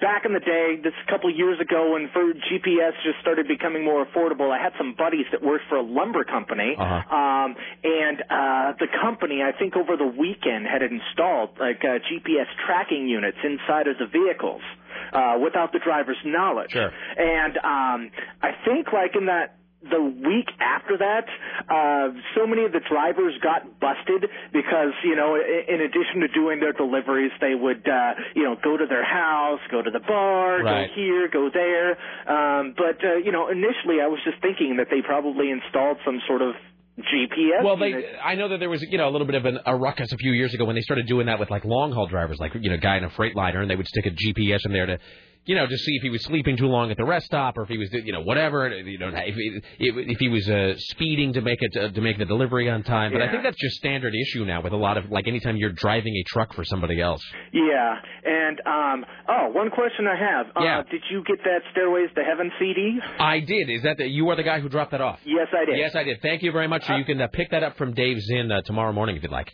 Okay. Did you? My favorite is the Doors. No, it's in my CD player upstairs right now, and I'm going to be listening to it after the show. Pay close attention to that one. Thank you, sir. And one more thing. Okay. Sarah has to use the bathroom, so make this question in 5 parts. Okay. Ocean Pacific. That's things that are going to be, reintroduced because Sarah and I are somewhat close in age, so we kind of, grew up being Ocean Pacific clothing. I think you were talking about Lost for a second. OP? OP yeah, clothing. OP. There's everywhere. There's some bad high school photographs of me wearing OP clothing. Yeah. Okay. Well, you guys have fun. Thank you. All right, bye-bye. Bye. All right. Where do you buy OP clothing, and where did you? I never heard of it before. It might have been a West Coast thing. Yeah, it was a West Coast thing, but it wasn't really a big thing where I lived either. But I know what it was. In Kennewick, it was all the rage. It was. I remember PCH clothing, Pacific Coast Highway. There was a whole thing in, like, I would say from about 87 to maybe 92, where surf clothing was really big. There were all of these companies that it popped up that it marketed all this surf wear, and they all had the same kind of shtick. The shtick was that to pretend that they had been around forever, and that they were somehow like really like legitimate, like long-standing, like back in the day surf companies. So they were supposed to be like Kennewick surfers? Even in Kennewick, Tim, we aspired to have culture. We failed, but we aspired. Real quickly, and then we'll break so Sarah can use the bathroom. Can you stop saying that, please? What? Can you just say so we can break so Sarah can go get some coffee? Can we just make that the new thing so you can stop saying repeatedly Sarah needs to use the bathroom? It sounds gross, and nobody needs to know that. I need to get some coffee. We're going to take a break now. We'll be back after this. It's the Rick Emerson radio program. Don't go anywhere. More on the way. Dorothy Carcasseri from the National Enquirer, Dr. Drew, and other tales of comedy. Stay there.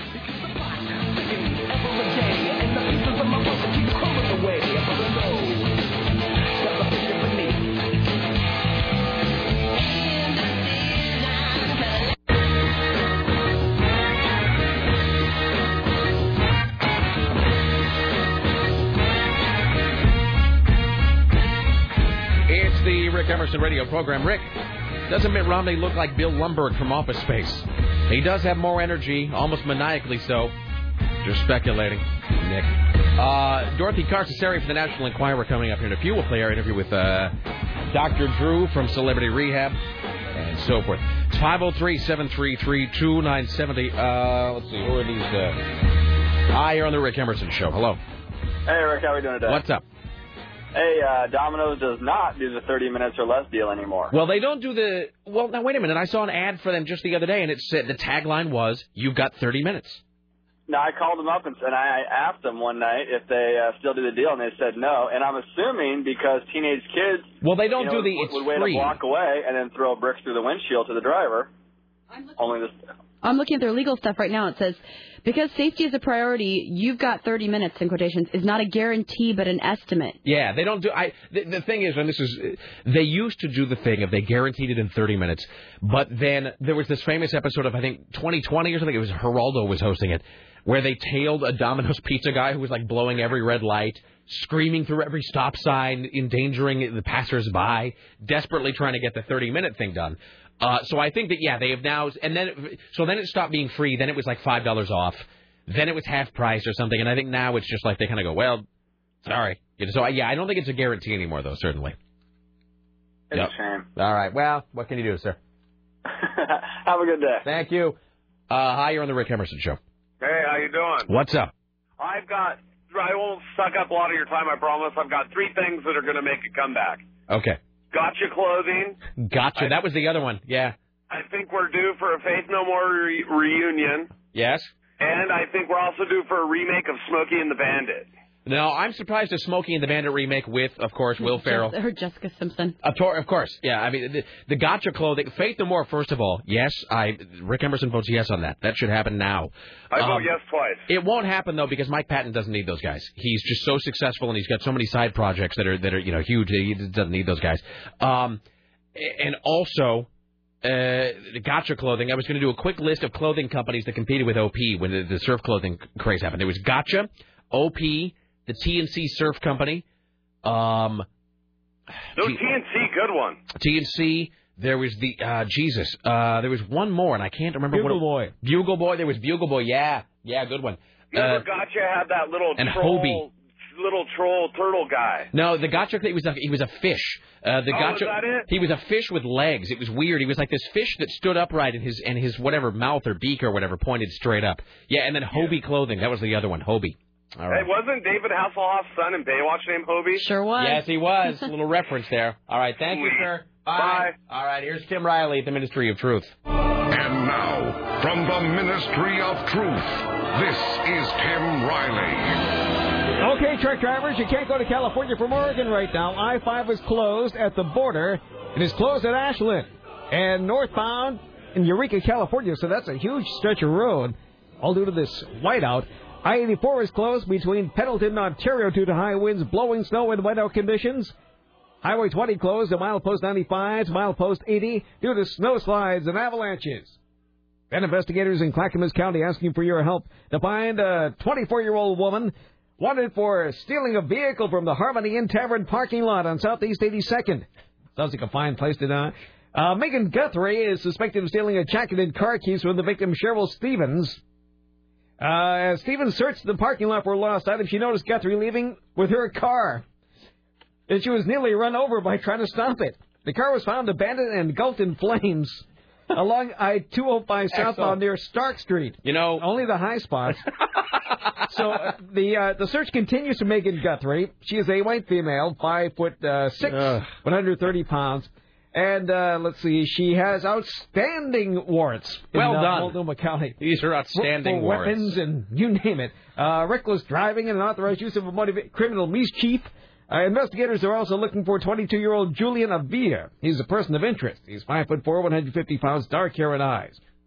So, there's nothing wrong with 82nd, Tim. I've had some fantastic and interesting experiences on 82nd. Did you go to the Harmony Inn? Uh-huh. And that's where this all began. No. And by I mean no. Nor did I go to the Real Inn Tavern. All right. It's 503-733-2970. 970. Reelman has great JoJo's. Do they? They really do. I've only gone there once, and I had like a plate of nachos or something that tasted as though it had been stored on the floor underneath the refrigerator for 3 or 4 weeks. That sounds delicious. Let's welcome now to the Rick Emerson Show from the National Enquirer, Dorothy Carcasseri. Hello, Dorothy. How are you today? I am great. How are you? I am fantastic. Before we move any further in this conversation, let me ask you this. Do you have a song that you would prefer to be your introductory music for your ongoing appearances on this program? Ooh, that sounds like fun. I might have to give that a little bit of thought. All right. You think on that. My only stipulation is because it's already being used by a similar program in this building, we probably cannot use Don Henley's Dirty Laundry. Other than that, it's all you. Gosh, you took my song right away from me.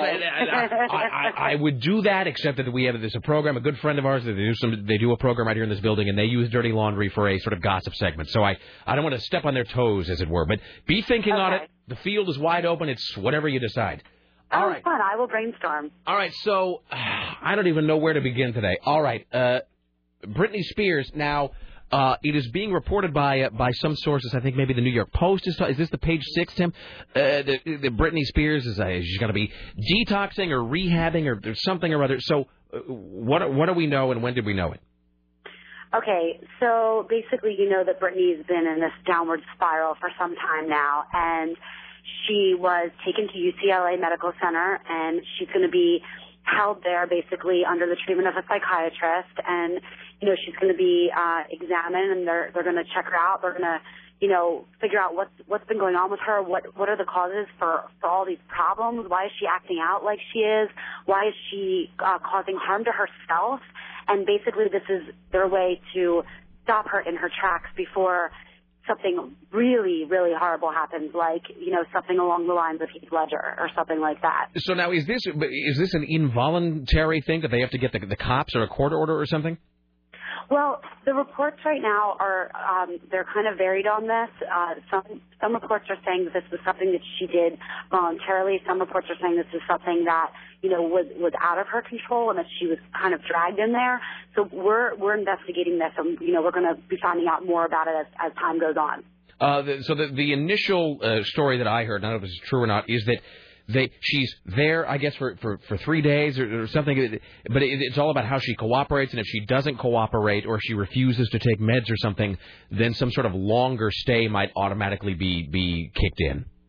Right, and the sad thing about this is that she's kind of at this point where she needs powers outside of her to really step in and force her to really just take a good look at what's been going on with her behavior and her life and what's been going on in her mind, and force her to slow down and really clean up her act. So we're hoping that she's going to be in here for as long as she needs to be. Okay, so we got this Sam Lufty guy, and I don't know where we are with this now, but I know that there was some sort of discussion or battle or fight or whatever between him and Britney's parents about who was going to sort of prescribe her medical treatment. And at one point, I guess, early this morning, it was thought that he somehow had whatever you call a power of attorney, or he was somehow able to make medical decisions for her. Is that true? Do you know? No, I don't think that's the case. There definitely was some kind of a struggle going on, though, a power struggle between him and Britney's parents. Because obviously as her parents, they feel that they're the ones that get to make the decisions concerning any kind of medical treatment that she would need. But this is just one more example of how these people that are in Britney's inner circle are just, taking this power that's really not theirs and making these decisions for her and being, I'm not saying that Sam Lufty's a bad influence by being involved in this, because this is a good thing that now she's at UCLA.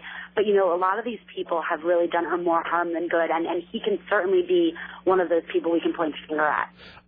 And so I guess it is saying, so the Enquirer, I guess, is saying that it is a 24-hour meth binge she was on? Right. In our new issue this week, we have sources telling us that Britney has been addicted to crystal meth. She's been really struggling with this problem. It's one of the reasons why she ended up in that, kind of standoff with police a couple of weeks back that you remember. And it's a shame because, crystal meth causes a lot of problems, nervousness, paranoia, complete loss of judgment, hallucinations, extremely bizarre behavior, which we know Brittany has been exhibiting. And sources are telling us that, you know, the main reason that Brittany's resorted to this is because she just cannot handle her situation with her babies.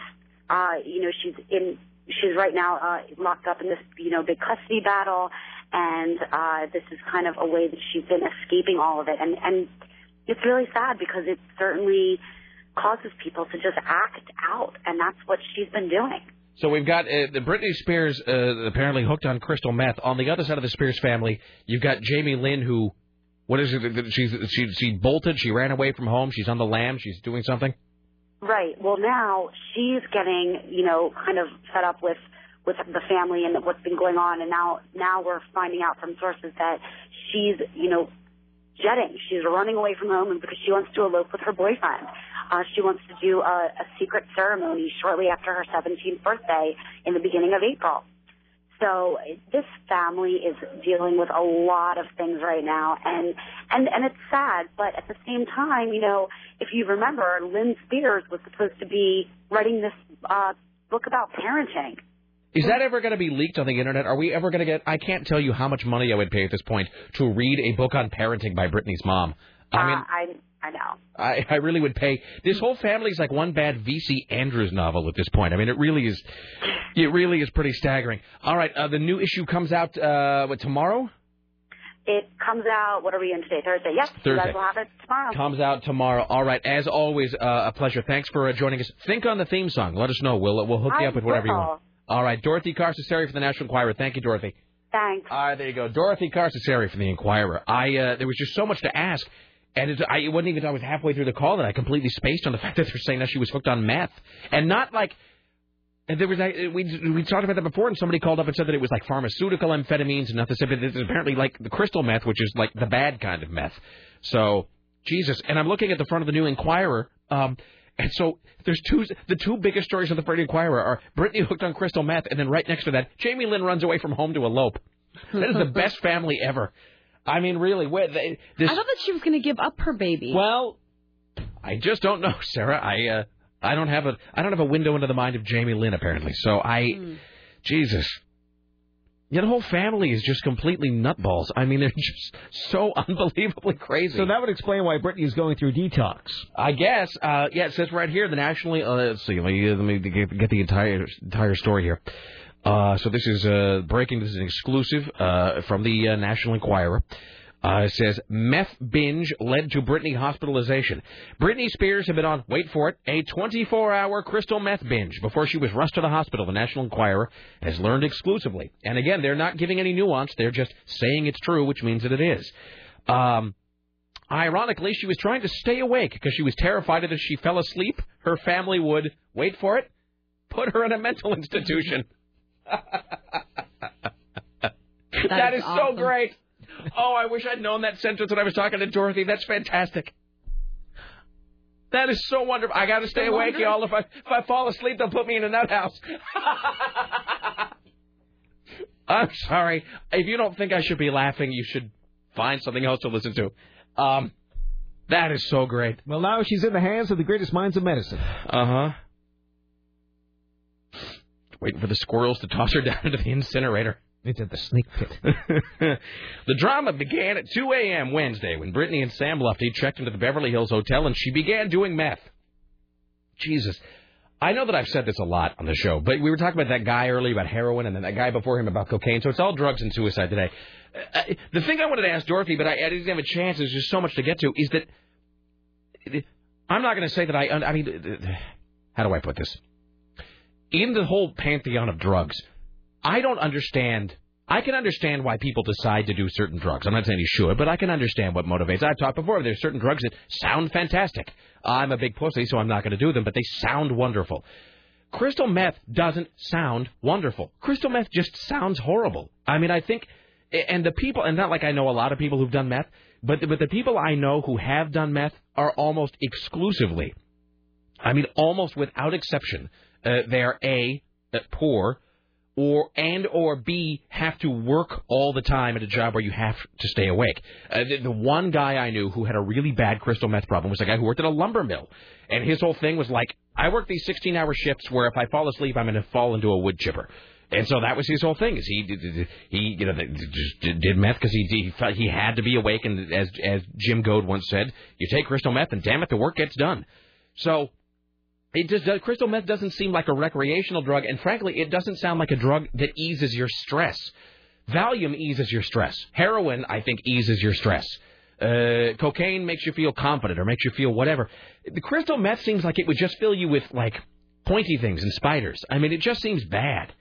I can't imagine what would be going on in your life other than, I don't know. I guess if her whole thing is she had to stay awake, but isn't that what cocaine's for? It's not like she can't afford it.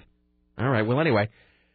In addition to her mental problems, the Inquirer has learned that Brittany is addicted to crystal meth and details her addiction in a front-page story this week.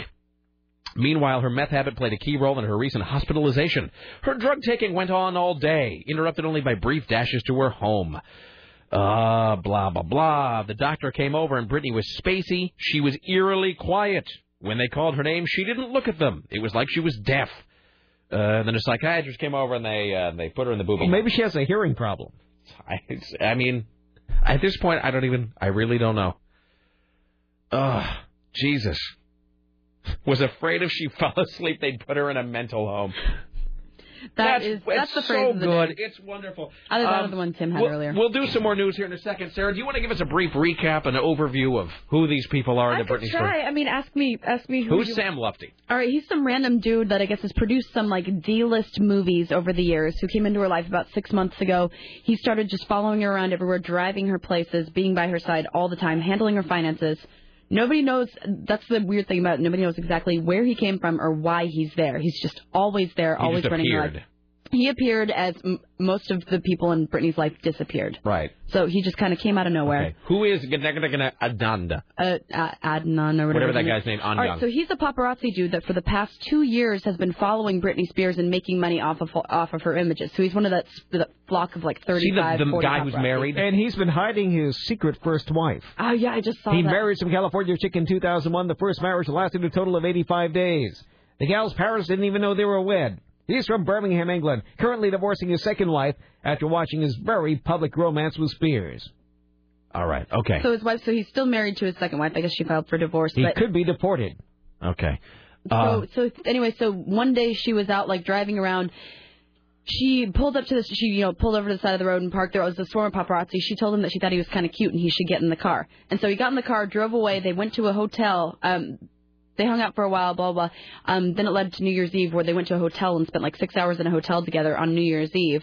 And then after that, they were photographed holding hands, hanging out all the time. Excellent. I think those were the two big question marks I had. And as Tim noted, the thing with TMZ is it is now no longer possible to live without it. I mean, really, you just sit there. It's like methamphetamine of the entertainment industry. That's how they should market themselves. It's crystal methylene or whatever just sitting there just obsessively hitting refresh. I wonder if I can hook TMZ up to where it'll send me a text message. In your arms? Right. Directly into my liver. Now it's like one of those, receive TMZ on your BlackBerry, or now receive TMZ directly into your heart. You can get TMZ updates in your email. Really? Is that what I... Oh, that means I can get it on my BlackBerry. Yeah. Oh, I'm such a nerd. I'm totally going to do that today. I'm going to spend however long it takes immediately after the program. Why not try it today? Having TMZ sent directly into my BlackBerry. All right. It's 503-733-2970. Well, that answers my questions there. Somebody's noting that we ought to order a pizza on the air. Richie tried it. From Domino's. Well, what do you mean he tried it? Well, he said they didn't have the machine yet.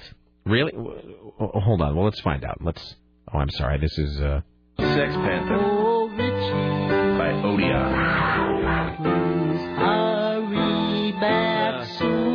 It's quite fun. Somebody asked me to change the Richie Center the other day because they said, and I'm quoting, I hate Randy Newman. But I don't think that's Randy Newman. I don't think we've ever figured out. It kind of sounds like Randy Newman, but almost like a guy who's doing a bad parody of Randy Newman. I'm not even really sure. All right. Hello, Richie. Hello. How are you today? Good. You're better because your hair has been carefully crafted today. Mm-hmm. I got a haircut. All right.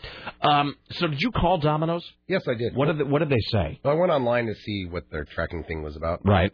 There's nowhere close that we could order online. You got to pick it up if you order online. So I called the one near us, and they said they had no clue. They were asking. So they didn't even know what you were talking about? No. I mean, because I don't think it's a thing of ordering online. I think you order over the phone, but then you can go online and track the delivery. And then I went and looked at other Domino's because I'm trying to find one that could actually do it, and I haven't been able to find one. So I think there's one in Colorado. So what? We should see how long it takes to get here. If I was really rich, if I had a lot of disposable income, I would do that. I would call Domino's and demand that they send a guy like on the road from Colorado to send it here so we could watch it online. So what did you ask them? I asked them about this tracking thing. And were they completely oblivious? Yeah, he was like, "What? This is the first time I've ever heard of it." Well, it's good to know that the word is spreading down from corporate to the low-level employees. Well, that's really disappointing. I wanted to order it on the air, and then everybody could watch it. This productivity around Portland could slow to a crawl. I think that you can only watch your own personal pizza because it said you had to register. So I have to register at their website to watch my pizza being delivered? Yes. I really think they're missing out here on being able to log on and just watching pizzas delivered all over the city. Although I guess maybe they don't want to betray the fact that maybe at certain points no one is ordering their pizza. So, well, that's depressing. Well, yes, it's so depressing. That ruins my whole 2 o'clock hour bit. All right, fine. We can find something else to order online and see if we can track it. No, it's not the same. It's just a cheap. It has to be pizza. That would just be a method. That would just be methadone to the heroin that is the Domino's pizza delivery system. All right. Well, thank you, Richie. Okay. All right. Thanks for trying. Thanks for trying, Richie. We appreciate it. All right. Hi, you're on the Rick Emerson Show. What's up? Hey, I have a funny story to tell about Domino's Pizza. Okay. There was a Domino's Pizza up on Capitol Highway, southwest Portland. My brother and I grew up on Southwest 23rd and Taylor's Ferry. Right. Well, for some bizarre reason, the city planners decided that they were going to just, randomly generate all the street numbers off of Taylor's Ferry. So coming from Domino's, it would go 26, 24, 25, 21, 23, and then 19 through 19. That's hilarious. It was in nothing remotely resembling numerological order. Well, right, and it's like, I guess the big in thing back then was dead-end dirt roads. So anyway, we'd be kind of hanging around the house on a Friday night, and the parents had escaped to the house. And I'd say, "You got any?" And he'd say, "No." And I said, "Well, I don't have any money either. Let's call Domino's." And they would drive in circles for hours looking for Southwest 23rd. And what would happen is they'd come down the road, hit 26, 24, 25, and right. they'd get to 21, which is now before 23. And they'd say, "Well, it's obviously missing." And so you would just be able to then get it for free because you'd call, "Where's my pizza?" Well, exactly. It's like, we're starving here. We're children. And, meanwhile, my brother's turning pale. Well, exactly. And the driver is calling from 7-Eleven going, "We can't find you."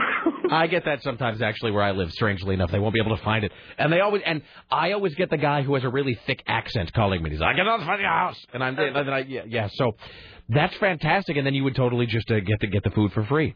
Exactly. Way to work the system. Well, it was probably my brother and I that ended up changing the system. That's our contribution to mankind. Excellent. Well, you know what? Loopholes exist to be exploited, sir. Well, exactly. All right. Thank you. Thank you. Excellent. Wonderful. I've got 2 more. Now, see, now it's going to become one of those days where people... Our caller asked, do you remember Kensington shirts? Well, see, now I was going to say, now it's going to be... I guess it is High Concept Thursday. I think Montgomery Ward sold those. Is Montgomery Ward still around? No, they went out of business a few years ago. Were they absorbed by a larger company, or are they just gone? They put Target stores in most of those old stores. Montgomery Ward. Yeah. Boy, it just sounds old. Even when I was a kid, Montgomery Ward seemed like an old company. Mm-hmm. It felt really old. Usually we do a High Concept Thursday segment where we do like 12 minutes of High Concept. Now it's just being scattered throughout the day because I'm getting calls like this one. Rick, what about Body Glove? God, Body Glove is the worst. This is the worst looking stuff. Was that the wetsuit? Yeah, it was like a neoprene suit. Corey Glover from Living Color wore one in the Cult of Personality video, and the symbol was a big hand. It was like a big digitized hand. Let's see. This guy says, "What about Local Motion?" I totally forgot about Local Motion. Yeah. God, fashion was bad in the 80s into the early 90s. Just terrible. It's weird that when things like surf clothing that trend happens, because you do wonder if somebody's sitting in a room, if it's like that thing in The Devil Wears Prada, where there's like somebody sitting in an office in New York somewhere deciding what I in Kennewick am going to be wearing the next year. You know, here's what moronic 16-year-olds in Washington will wear next year. It will all be surf clothing. Like somebody just made that decision somehow. All right. Let me see. Well, let me read this, and then we'll take a break. And the next hour, here's what we'll do. We'll have more news from Tim Riley. We'll have the Dr. Drew interview, and then we'll read a thing about Lost so that Sarah can be irate. Can't wait to hear the Dr. Drew interview. Yeah. Ooh, I don't want to oversell the Dr. Drew thing. I'm half asleep during the interview, and no, it's like 7 great. minutes I just want long. to hear his voice. You guys chatting. We're going to listen to you. You know, okay, here's the thing about Dr. Drew. I was doing the interview with him, and I was kind of distracted by the fact that I couldn't figure out who he sounds like. And you know who it is? Peter Carlin. He sounds just like Peter Carlin when he talks to me. And it's that same sort of like, you know, and I'm not trying to knock Dr. Drew, but you know that, you know, how these interviews go.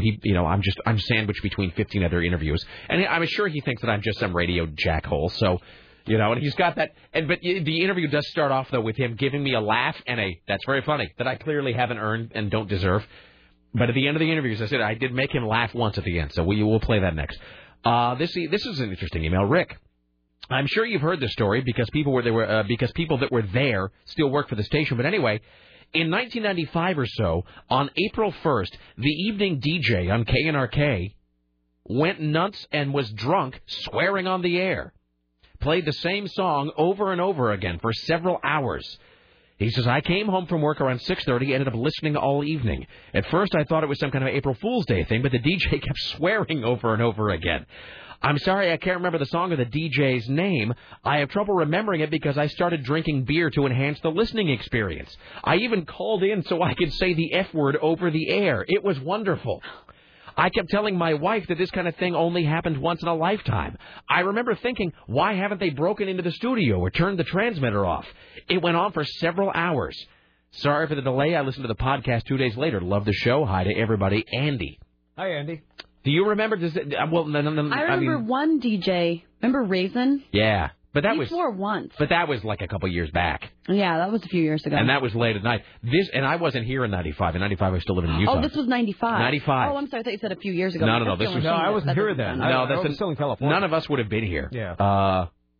I bet Mike Chase, if you're out there, you'll know. Mike Chase will totally know. I bet he's listening. Yeah, probably. Well, everyone at Entercom's listening. Over there knows. Somebody at Entercom call us and tell us who went crazy on the air at KNRK in 1985 and was drunk and letting callers say the F word and screaming profanities. You know the phone's empty right now. You might as well make a call. Yes. Unfortunately, our phone lines are full. So, well, let's get rid of some of these. Not rid of. Let's listen to and appreciate some of these calls.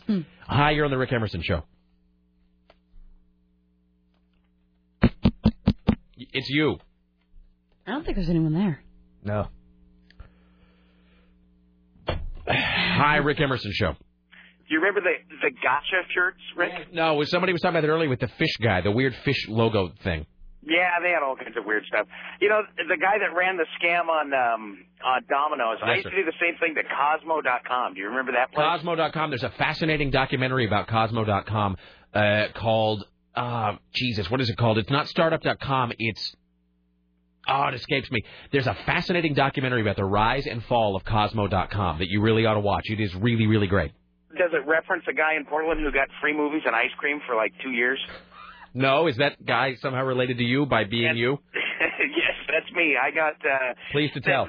They had these coupons, these online coupons that never expired, and all you had to do was buy $5 worth of stuff, and they'd bring you a free movie and free ice cream. Right. So I would have them deliver cigarettes to my house for less than... And then you would get, and then you'd get the free ice cream or free movie with it. Cosmo, yeah. I'm surprised, Sarah, you remember Cosmo.com. I don't think I do. You were like 20. I mean, this isn't like ancient history. This is like just a few years ago. Cosmo.com is one of the great failed internet companies. And Cosmo.com was basically a convenience store that would deliver to your house. You would go online. It was imagine an online 7-Eleven. Imagine if you could go to a website and see everything that a 7-Eleven stocked. And then you would go online 24 hours and you'd say, Ben and I'm stoned. Ben and Jerry, some cigarettes, and a copy of Playboy. Click. 20 minutes later, a bike messenger would arrive at your house day or night with the stuff you ordered. And it was fantastic. It was just completely unsustainable in an economic sense. There's a whole documentary about the rise and fall of Cosmo.com. They were huge in Portland. It is actually to my... I am really sad about the fact that I had a Cosmo shirt at one point and got rid of it, because that stuff's really hard to find now. It's like on eBay, but it's expensive. It was a great company. I really, really, really was sad when Cosmo went out of business. I think I still have. They gave away the little hospital socks for a while. Yeah, they did. A friend of mine has a Cosmo Messenger bag, which I'm really jealous of, actually. So, yeah, I'll look it up. I'll find out what it's called. But there's a great documentary about Cosmo.com that you should watch. I'll watch it. Thank you. Thank you, sir. Yeah, it was great. It was literally an online 7-Eleven, and they would send a bike messenger, and he would deliver it to your house day or night. And so I hate to say that it was all for stoners, but I mean, if you were up and you're like, I need pizza rolls and a candy bar and a National Enquirer, go to Cosmo.com, click, credit card, pay, guy appears at your house 20 minutes later on a bike with your stuff. It was so cool. It was the best thing ever. It was great. But it was just impossible to make any money. There was just no way to make any money at all. And so they went out of business after like 2 years. Yeah, I can't find the documentary. Hi, you're on the Rick Emerson Show. Hello. Hey, Rick. Hey. I was calling about body gloves. Yes. They're still around. No, well, it's still around, but I mean, it's not really. I mean, I can't imagine that it's really worn by anybody except. It's like all of those things. It's gone back to now only being worn by the people who wore it in the first place, which are actual surfers. And you want to know what it's also worn by? Yes. My Motorola Q. Is that true? Do they this body glove they make? Accessories. That makes a lot of sense actually, because it is sort of a similar idea. And it's awesome. It's all foamy, and so when I drop it, nothing happens. Excellent. Hey, remind me. Hold on, I got to make a little note to myself here. Hold on. BlackBerry cover. Yeah, I got a whole thing to talk about with my BlackBerry at some point that we don't have time for today. All right, thank you, sir. Yep. Bye. I'm looking here. Let's see. I'm trying to find the name of the documentary, because if I don't, I'll forget about it. If I don't talk about it right now. Here we go. E-Dreams. Terrible name for a documentary. E-Dreams. It is called E-Dreams, The Rise and Fall of Cosmo.com. Much better, in my opinion, than Startup.com, which is sort of a similar documentary about a startup that failed. But it's a pretty great documentary. You ought to watch it. Hi, you're on the Rick Emerson Show. Hello. Hey, Rick, I grew up in Santa Cruz, and I'm not sure where you grew up in Kennewick, how cutting-edge the fashions were, but how about Quicksilver? Quicksilver. And Rusty. Q-U-I-K, and Rusty, too. And Mossimo. Mossimo is what? Billabong. Billabong. Billabong. What the hell does that even mean? It's a place in Australia. I think it has something to do with the waves. I forgot all about Billabong until you said Mossimo, and it all kind of came back at once. Bum equipment we mentioned yesterday. How about this? Here's a blast from past. Motto red dot shirts. Sarah? No, I don't know what that is. I don't know what that is. They were high fashion type shirts, but they would have one of the buttons was red. Like, you mean it was like a button-down shirt, but one of the buttons was red? One of the buttons was red. That was their thing. The other thing was that I went to high school. I think I'm about the same age as you. I think you're 3 months older than me. Yeah. But when I went to school in the 90s, we had the matching sort of splash color suits where you had the jacket and the pants that Velcroed. Now I'm just thinking about that story I read a while back about a kid who was wearing a Billabong shirt and, of course, was suspended because they thought it was a reference to the drugs. The bong. I remember I had tapered pants with buckles on the sides. Yeah. It was all about fashion in the 90s. Seriously, right? I got to lay down in the bed to put these pants on. Honestly, thank God for grunge. No, now I can wear jeans again. At least in the fashion sense, grunge did us all a favor. I will admit that. In terms of fashion, men's fashion especially, grunge really did help, because otherwise I would still be wearing tapered acid wash. Absolutely. All right. Best show ever. Thank you. Bye now. Well, we might as well just continue here. We can't take a break now. Hi, you're on the Rick Emerson Show. Hello. Hi. Unless you need to get some coffee, Sarah. No, I'm good. Hi, you're on the Rick Emerson Show. Hi. Hey.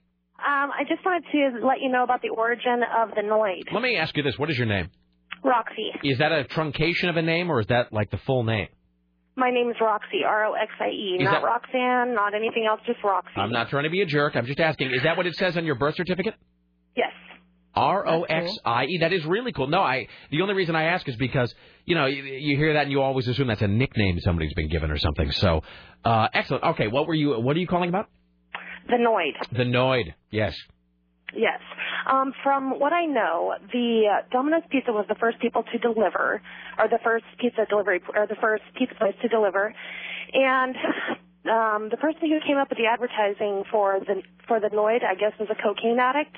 And avoid the Noid, call Domino's. You know, if you're paranoid, you don't want to leave your house, call Domino's. They'll deliver. Please tell me that. Okay, well, first of all, what? And then secondly, where did you hear this?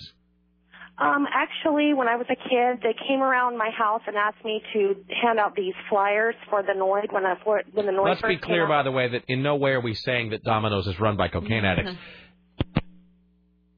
And she's gone. That sounds strange. like a thing that's not true. Yeah. Now, the Noid was great, man. I really do think that they'll bring the Noid back at some point.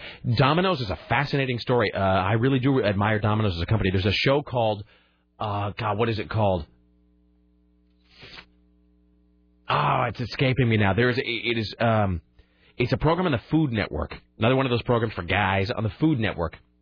And it's all about industries in which there are two companies who compete for the consumer dollar. For example, there's one about chocolate, and it's all about the battle between Mars and Hershey. Mm-hmm. There's another one that's all about the battle between Ben and Jerry's and Baskin Robbins or something. And then there's one all about pizza. And Domino's is one of the companies they focus on. And Domino's, how's this for regret? Domino's is started by two brothers who are like 19 years old. They start Domino's. Eventually, one of the brothers becomes disillusioned, thinks it's never going to work, lets the other brother buy him out for like $1,000. So I'm sick of this. This company's never going to work. You can have my share for $1,000. The other brother's like, fine, zang, buys it. And, of course, the $1,000 is now worth like $120 skillion, dollars. So it's a great story. Hi, you're on the Rick Emerson Show. What's up? Hey, I was actually listening yesterday when you guys were talking about the Will It Blend stuff. Can I just interrupt for just 1 second? And the answer is yes, and I will. Let's just say this. At some point, and we really do have to get this live stream rolling, and I have to nag the lawyers about this because... And I'm not trying to complain. This is actually really great. But because the podcast is, and I'm not trying to be all about the glory of us, but it is so immensely popular. I mean, I've seen the web stats that the podcast is hugely popular. It really is. That people all over the world listen to it. But as a result, we often enter this thing where we're actually doing like 3 different shows at once. Today's show, yesterday's show for people in America, and then like 2 days ago for people in like Ireland who are listening somehow. So it is kind of great and weird that we have this sort of 3-dimensional program going on all the time. Anyway, go ahead, sir. Well, I was clicking through there today at my desk because I was just bored, and I was watching all the Will It Blends, and they tried to blend Chuck Norris. And I just thought you would think it was amazing. But I mean, I won't tell you how it ends, but it's definitely something that you need to look at because it is just fantastic. Okay. Well, I'm going to put that on my to-do during the next commercial break list. Will It Blend Chuck Norris. Excellent. Thank you, sir. Thank you. All right, there you go. We'll do these calls, and then we'll play the Dr. Drew interview. Hi, you're on the Rick Emerson Show. Hello. Rick. Hi. Hey, San Francisco riding gear. San Francisco riding as in horse riding? No, as in when I was at the Beaverton Skate Center in my early teens in the late 70s, those were the pants to wear. Beaverton riding gear? San Francisco. Oh, San Francisco. I'm sorry, you said Beaverton. I'm conflating the things in my head. Beaverton Skate Center. Beaverton Skate Center, San Francisco riding gear. This must be like during the Angel Flight pants era. I think I must have mercifully missed some of that. Yeah. And my sister had to wear sticky fingers. Ever hear of that brand? No, I was waiting for you to explain it because it just sounds awkward. It is very awkward. But they were just jeans. They were called sticky fingers. Well, it's like the, well, never mind. Yeah, all right. A little comb pocket on the side. Of course. Like, oh, yeah. Of course. There was the same sister who wore Ruse shoes. All right. Oh, yeah. Thank you. Bye. Bye. All right. We have to take one more because the thing is people just, I end a call and then somebody else calls in and people just keep calling. So I'm going to do one more and then we'll play the Dr. Drew interview. Hi, you're on the Rick Emerson Show. Dude, that Chuck Norris, that's funny. Yeah. Okay, now I can't remember where I was at Muchos Gracias and I saw those little emo kids with their little girls' pants and their big flounderish hair, and I was wondering when are kids going to start wearing members-only jackets, LA Gears, and British Knights? First of all, can you turn your radio up?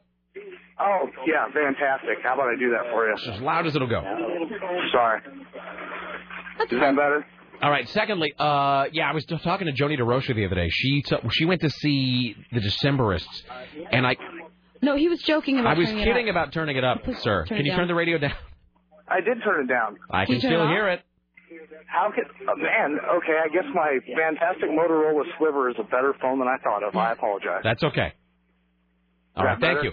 I was talking to my friend Joni, who went to see the Decemberists just recently, and she said that there was some I don't know who it was. She described them as some horrible hipster band that she despised. Not the Decemberists, but the opening act. But she said the opening band, like at least one of the guys, and I think two of them, were wearing members-only jackets over, like, Iron Maiden shirts. So that is making a comeback with a certain... And just let you know, the high tops are very much so back. Yeah.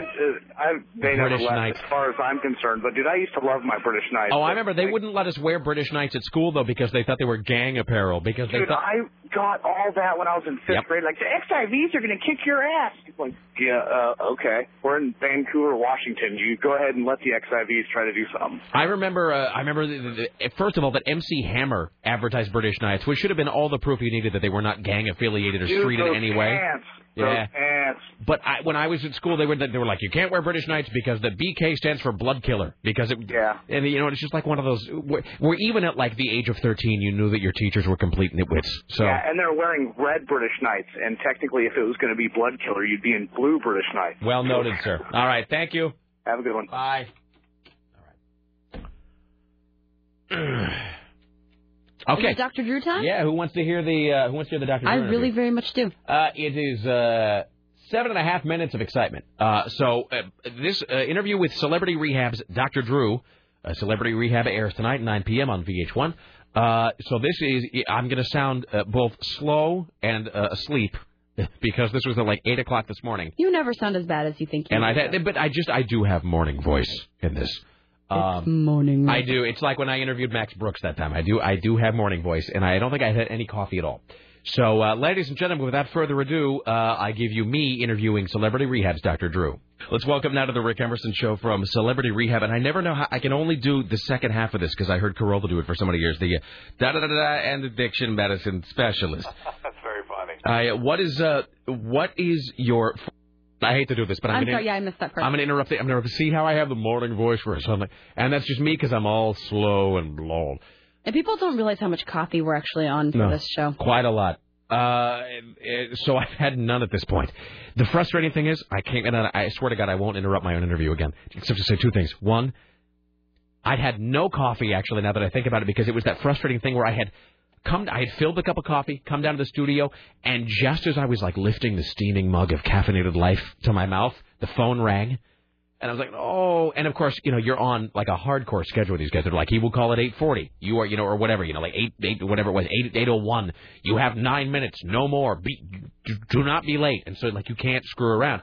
So just as I'm getting ready to drink the coffee, Drew calls. I'm like, oh, fine. So I'm doing the whole interview looking at the cup of coffee steaming next to me, but not able to drink it.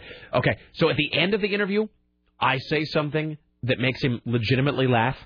This does start off though with him giving me the whole, that's very funny. And clearly he doesn't find it funny at all. So, ladies and gentlemen, me interviewing Dr. Let's welcome now to the Rick Emerson Show from Celebrity Rehab. And I never know how, I can only do the second half of this because I heard Corolla do it for so many years. The and addiction medicine specialist.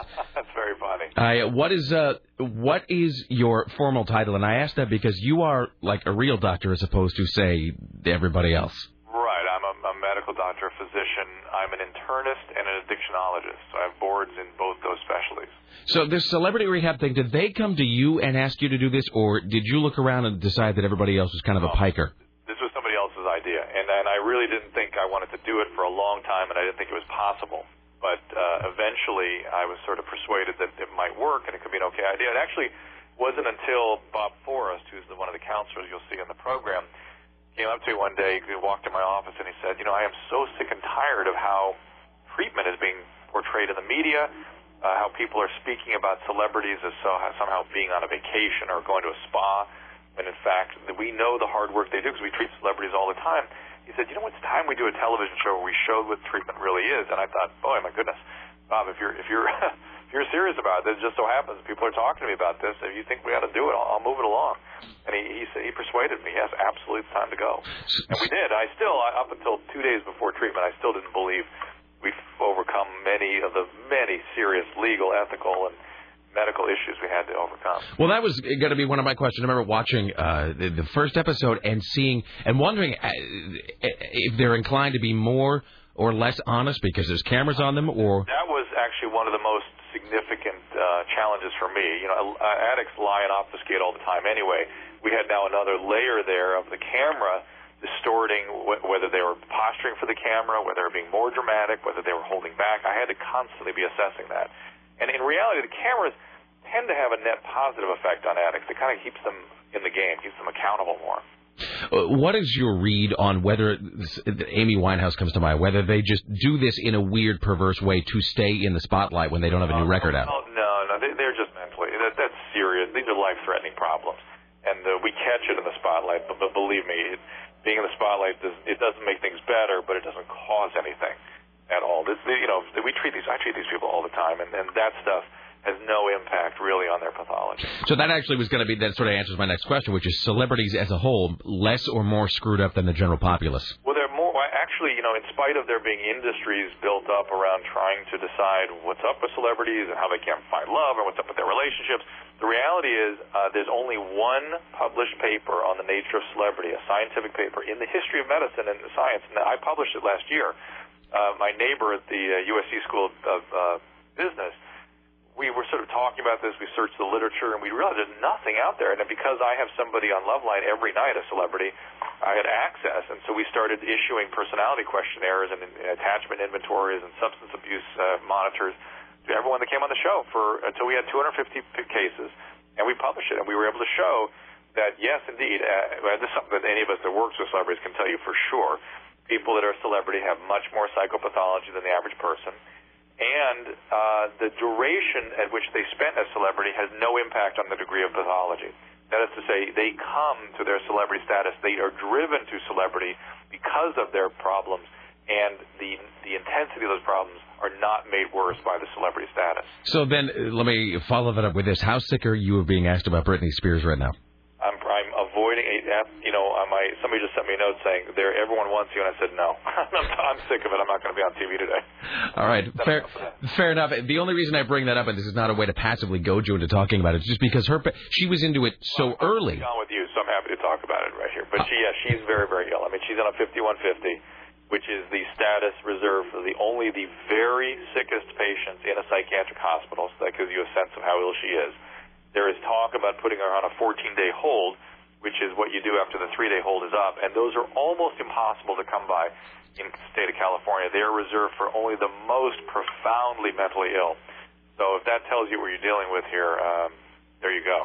We're talking to Dr. Drew. He's from Celebrity Rehab, of course. The new episode airs at 9 p.m. Before we wrap this up, I just read this last night, actually, and you were quoted as saying that there is and that you have seen some apparently really disturbing video of Heath Ledger taken, I guess, sometime in 2007, 2006?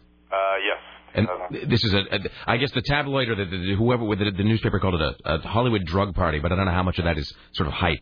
It was, you know, where there's smoke, there's fire. When you find a young man drops dead with multiple medications at his bedside, you know, that's pretty much only one thing. And it's very sad, and it's somebody whom we all feel very attached to and we're surprised at, but you know, we want to know why. It goes at our deepest fears, and I will tell you, it didn't just happen. It didn't just, you know, God didn't just take him away. There's reasons for this, and they're the usual reasons. Final question before we go. Among people we might call celebrity doctors or celebrity whatevers, you almost alone do not come off as some sort of self-serving atavistic tool. And I appreciate that. You can put that on your resume. So I guess my question is that, I don't want to say it's by design, but are you a baseline, or is it just that everybody else is just so unbelievably sort of self-serving, or do you have to constantly make sure that you don't get sucked into that sort of... My thing is, look, I try to stay with the naive ideas I got involved with all this for. I'm just a doctor. I want to make things better. I'm trying to change things for good. The media has been a powerful force for not such good things. I'm of the belief that it must be equally a powerful force for good. I'm not, you know, I'm not a psychologist. I'm not a relationship expert. I'm just a physician, and we as physicians do know something, and it's important that be imprinted on media. All right, congratulations on the show's success. Best to you in the future. The show is Celebrity Rehab tonight, 9 o'clock on VH1. Dr. Drew, thank you so much, sir. My pleasure. All right, there you go. So that was a good Dr. interview. Drew. How cool is he? Yeah. You know, and it's a testament to how good he is that, how do I put this? that he's not entertaining. He's not, he's not trying to be like, wah, wah, wah, wah, wah, look at me. He doesn't have a lot of bells and whistles and whatever. Like, he really is. I mean, showbiz doctor or not, he really is. He's just. In other words, there's nothing flashy in that interview. He's genuinely concerned. Exactly. That's the thing. And I'm not saying he's not like a, whatever. He obviously likes the spotlight a little bit, and he obviously, whatever, which is fine, but he doesn't come off as that, and he does seem like a pretty legitimately straightforward guy, and it's a testament to his sort of charisma that he can really come on and say say things that are really just sort of very straight ahead kind of doctor talk, and it's pretty gripping. He's like a country doctor. He has that whole thing of, well, I'm just a doctor. And I mean, whether that's true or not, it seems true, which I guess is kind of what counts in show business. So, anyway, it's pretty cool. And I made him laugh at the end, which is good. I'm kind of proud of that. He made a little note of that. Next time he's in town, he's going to drop by. Don't toy with me. I don't know. I tend to arrive in this big stretch bus. You mock me? Please stop here. I have so little to hang on to in my life. I once made Dr. Drew chuckle slightly. No, that was good. Why must you diminish my accomplishments, Tim Riley? I'm just commending you. I enjoyed the interview. It sounded like he was commending you. Whatever. All right. Let's see. But he does that thing where... he's well. First of all, like he says the thing about Heath Ledger, and who knows? I mean, whatever. He's the doctor, and I'm not. And then, but did you catch what he said about Britney Spears?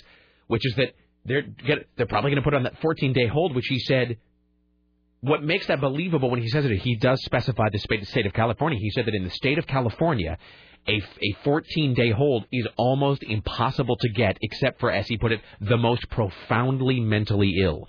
So.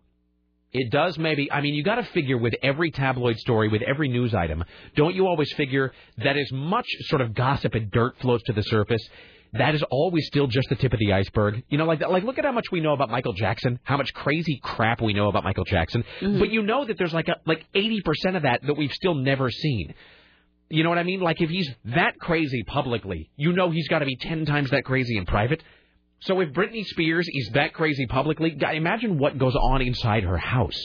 So, so she must just be like one big ball of nut. You know what I mean? Yeah. Ball of nut. Ball of nut.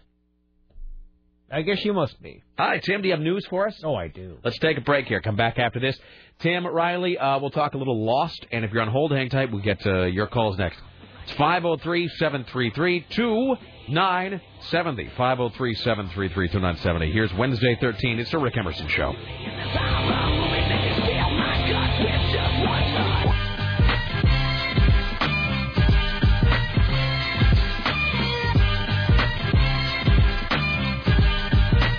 No, that's true. That's true, because there's no thinking about that. It just kind of happens. Not that we're one to point fingers. Clever. That's true. All right. Why, hello, it's the Rick Emerson radio program. Just a moment, we will talk to our good friend Dennis Pitzenbarger. Will tell us what's coming up in Miles Around this weekend. And then, wait, hold on, where's the... Right here I have Lost information. Yeah. Not so much information as a thing to read. Anyway, ladies and gentlemen at the Ministry of Truth, this is Tim Riley. And now, from the Ministry of Truth, this is Tim Riley. Breaking movie news out of Hollywood. Wait, hold on. Do I need the breaking news sounder? Yes, you do. Hold on. Paramount is in discussions with Matt Reeves to helm a sequel to his hit Cloverfield, as well as the Hitchcockian thriller The Invisible Woman. Rumors are that Cloverfield 2 will consist entirely of tripod-mounted static shots of scientists and generals discussing the origins of a monster. I will totally watch that. I'll pay to watch that now. Of course. I'll watch it this instant. No, because I love backstory to... here's the thing that I love. I love movies where there is a... I was talking to Fatboy about this. I love movies where there is a serious discussion of a improbable or crazy thing. Do you know what I mean? Yes. In other words, where something that seems just so inconceivable and just impossible happens, and then it is discussed rationally. Like, how did this crazy thing happen? I love backstory to the impossible. And there's a small, brief example of that.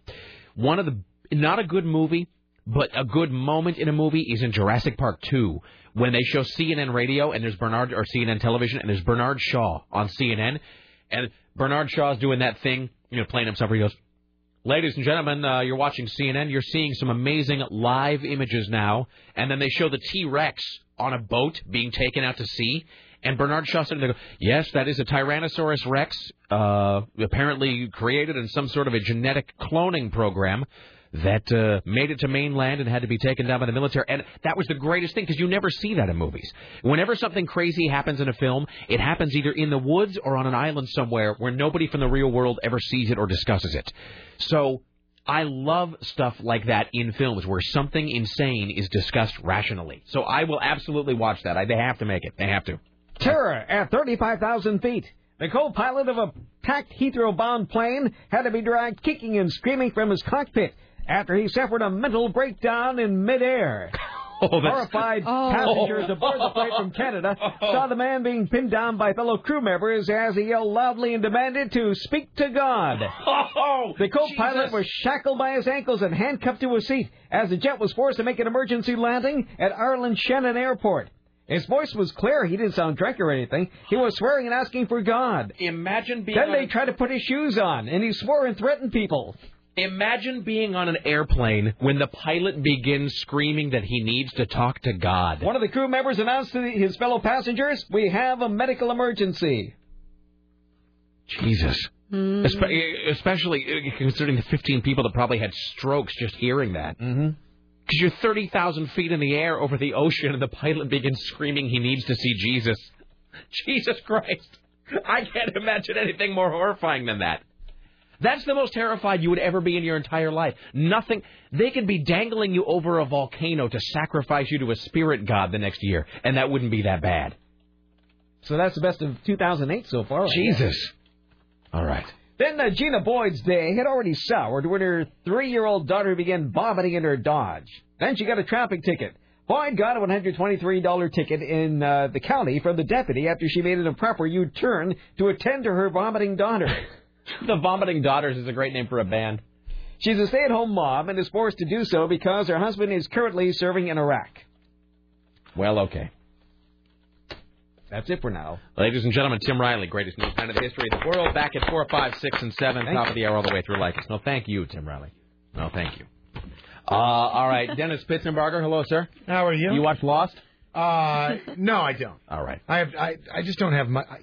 Lost is unfortunately one of those episodal type of shows that if you don't see the first one, no chance of knowing what's going on. Well, fair enough. Or else you can go to YouTube and type in Lost in 8 minutes and 15 seconds, and you can watch a summary of the first 3 seasons. Jerk. Is It's it pretty really? awesome. Uh-huh. Yeah, no, there's the whole thing where they've condensed it down to 2.5 minutes or whatever. I watched it. It is pretty good. Well, that I could do. That I could actually do. And then when you say, Dennis, do you watch Lost? I could actually answer with a. That's okay. I haven't watched it this year either. What is coming up on Miles Around, sir?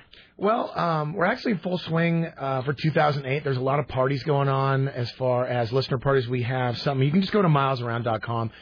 Lucky enough to go with, as we both know her, the web goddess that we know as Joni DeRoshi. Yes. We've got podcasting up, all the video downloading you can do from both the radio and television show. So we're lucky enough. If you want to know anything about what we're doing, just go to milesaround.com. But the one thing is, the Rod and Custom shows coming up, Roadster shows coming up. A lot of the local shows are coming, so we're kind of excited about that. A lot of cool interviews coming up as well. Excellent. But that's it. I was hoping for maybe a car question or something. I'm sorry, and I apologize. We're running behind today, and I got this Lost thing I got to get to because I can't do it tomorrow. So I drove halfway across town for my 30 seconds. Now, don't be that way, baby. You drove halfway across town. I thought you were in this building. I thought you worked here. We'll talk about that another time. No. Oh, God, don't do that. Hello? I just saw them. I saw them putting new stickers for some sort of Disney Channel. No, I'm kidding. On the phone. Don't even joke about that. I'm just kidding. Don't even joke. No, I'm sorry. I feel like a jerk now. No. I haven't been around for a while. What is today? Wednesday? Thursday? Thursday. Let's make time. Remind me next Thursday. We will carve out more time. That's fine. All right. I thought you were just working upstairs today. No. I was out and about. I just wanted to come by. I feel like an ass. No, it's okay. No, I love it. Hey, I've said it many times. Without Rick Emerson, there would be no Miles Around. There you go. Dennis Pitzenbarger, ladies and gentlemen. 9 to 11 on Saturday. All right. Sorry about that. There you go. Thank you for the clap. You're welcome. You should watch the Lost thing. Really. I'll go watch that. You'll like it. Did I only give one clap? Yeah, you gave a single clap. Is that okay on CBS Internet? Yeah. I'm sure it is. Poor Dennis. That was so great, though, that you literally went... Next. And well, I was clapping for Tim, and then I forgot that we don't clap after every person. No, only Tim. Tim's the only one. Tim's the only one who receives applause. Why, thank you. No, thank you, Tim Riley. All right. All right, here's we go. Here's we go, Sarah. All right, wait, I have my sounder. Okay.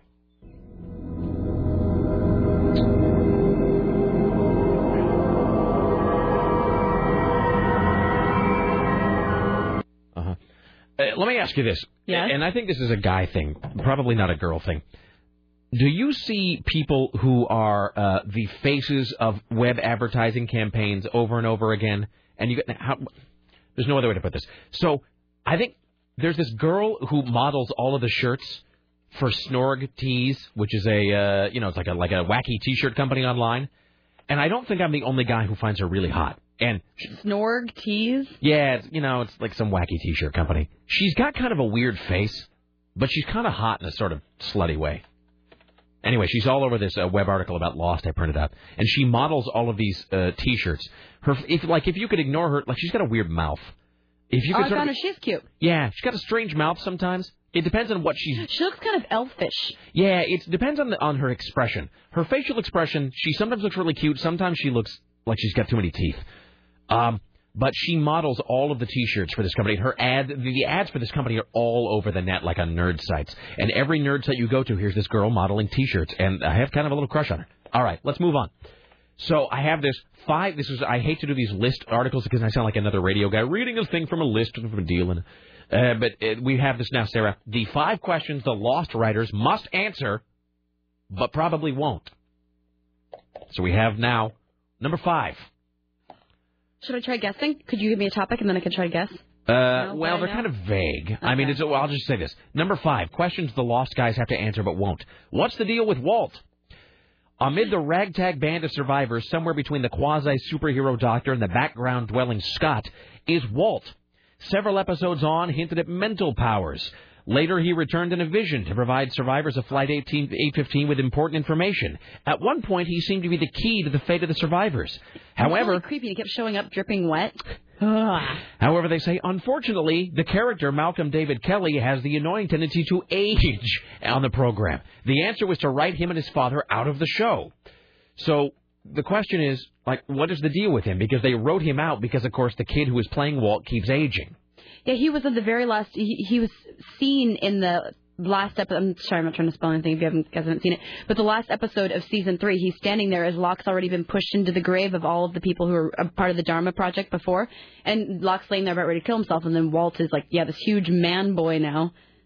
And he tells Locke that... Yeah, nobody knows. So they say it's been speculated that Walt and Aaron, the recently born child of Claire, are both magical children. Let's see. There's also a theory that Walt can astral project himself as part of his magical superpowers. All right, question number 4 that the guys on Lost should answer but won't. What's the deal with those other first survivors that were kidnapped, and what do the others what is the deal with the first survivors who were kidnapped, and what do the others want with them? In the survivors' first days on the island, the evil natives infiltrated the group and formed a list of people to be kidnapped and dragged off into the wilderness. Later, the survivors got a glimpse of some of the hostages being walked through the jungle, catching the feet of some children dangling a battered teddy bear. It says, we really want to know what it was that earned those few a spot on the kidnap list. What have the others been doing to them? The producers seem less interested and haven't really told us anything about it. Sarah? Well, first of all, them dragging the dirty teddy bears and stuff, they were all costumes to try and scare the people who were living on the beach. And I think at one point they referenced the fact that the people who they took with them were good people and the people they left behind were bad. Says, you may recall that when the show's hero Jack was being held in a cage by the others, one of the kidnapped showed up outside the bars and managed to speak to Jack without revealing a damn thing about where they've been kept. Says this is mainly due to the show's usual technique of having characters in the middle of a profound mystery suddenly confront someone with all the answers and then not actually bother to ask them any questions. Totally true. All right. Number 3, question that the Lost writers should answer but won't. What's the deal with Libby? Says, and this is, is there something where Libby and Hurley get it on? Yeah, but Libby was shot with Ana Lucia, who was the 2 girls that got the DUIs when they were filming in Hawaii. So apparently it says Libby, the purported psychologist, was in fact... That's right, because she was in the same psychiatric ward with in Hurley. The same mental hospital as Hurley as the patient. And they never talk about it again. The Lost writers had tied another knot in the tail that fans were eager to untie, then never addressed it again. Will they tell us? Probably not. Okay? Number 2 on the list of things that the writers of Lost ought to tell you but probably won't. What's the deal with the four-toed statue? Survivor and ex-Iraqi Saudi special... I can't read today. Survivor and ex-Iraqi Special Forces member Saeed leads a sailboat on a stupendously unsuccessful ambush mission against the others, and they come across the ankle-length remnants of an enormous statue. Saeed pondered if it was more disturbing than the rest that the rest of the statue was missing, or that the remaining foot was four-toed. That's one of those like first chills you get when you're watching it, because So it's this huge foot. It's a huge statue of an ankle and a foot, and the foot has four toes. And that's one of the things that people are saying is tying it into the same parallel universe as Cloverfield. As the Cloverfield monster, because they think that they might be living in the same space-time continuum. The article then notes that it's never been mentioned again. Executive producers did see fit to acknowledge that it was a remnant of the island's prior inhabitants, though we find it hard to give them credit for saying that, since nobody would have thought it was future inhabitants. Of course, they're prior inhabitants. So, anyway. Well, you don't know what kind of place they're in. Maybe it is the future. Maybe it's a time warp. Reading the article. Okay. All right. So, yeah.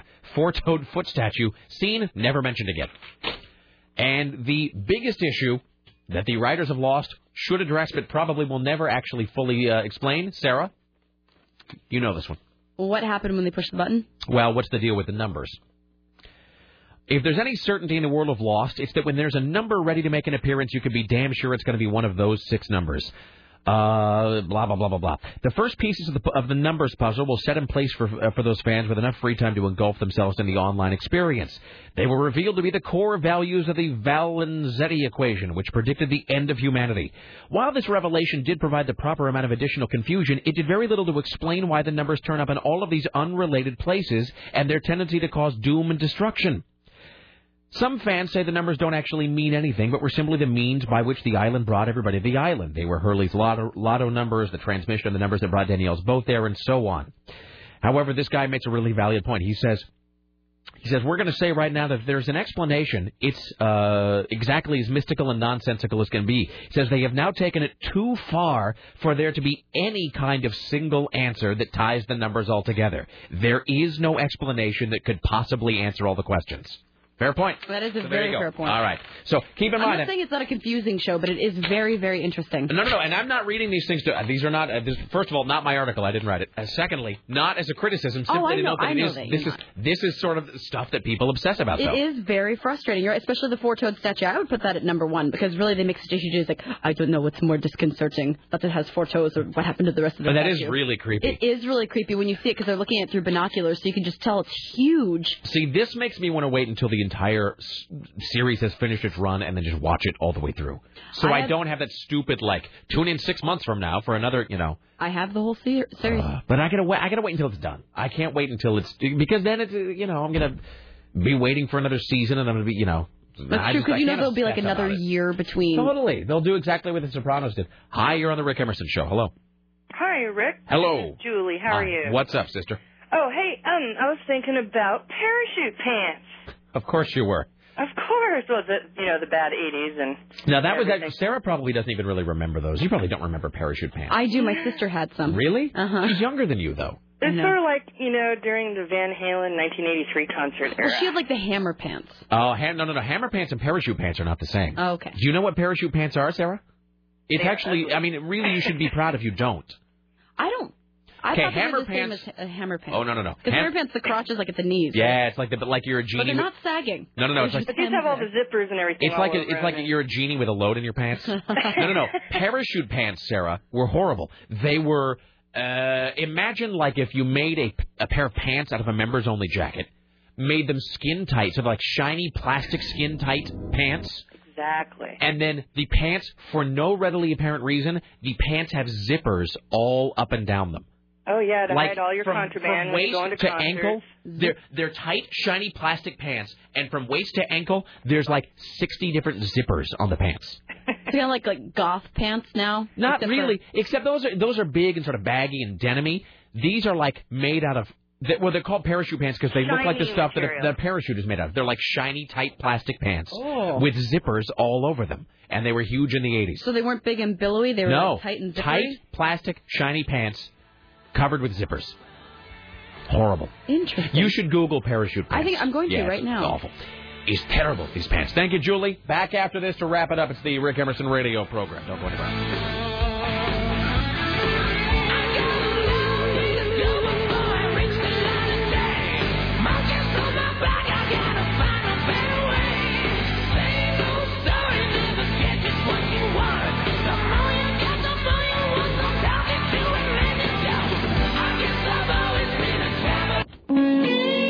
Now into the saddest part of the broadcasting day, the final segment of the Rick Emerson Show.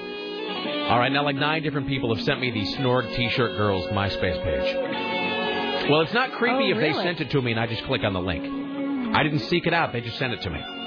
No, that's not creepy at all. We have an email to you about Lost that we'll get to in just a second. Hi, you're on the Rick Emerson Show. Final call of the day. Hello. Hey there, how's it going? Hey, what's up?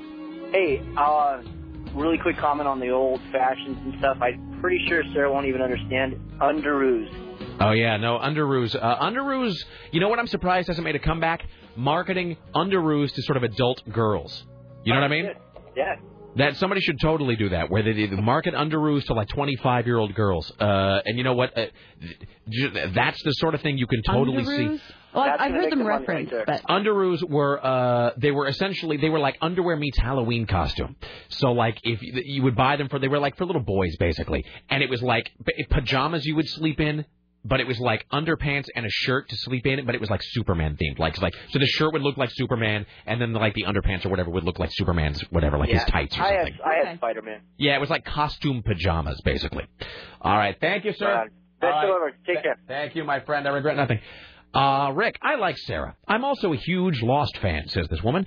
I would really like to hear Sarah's predictions on who makes it off, why the new people are there, and does she think Charlie is really dead? Thank you. Oh, God, I'm not sure.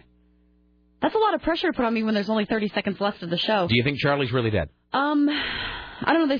They showed him floating there, but it seems like a lot of the dead people who were supposedly dead, for example, Jack's, father, who he was flying back on the plane with, all of a sudden he sees him alive on the island. I think that anything's possible. All right. Because we don't even really know what the island is at this point, so I don't really think anyone's necessarily dead. Excellent. There we go. Julie. All right. Are we done? Like 15 seconds. I could play the Lost game again. Okay, do that. All right, hang on.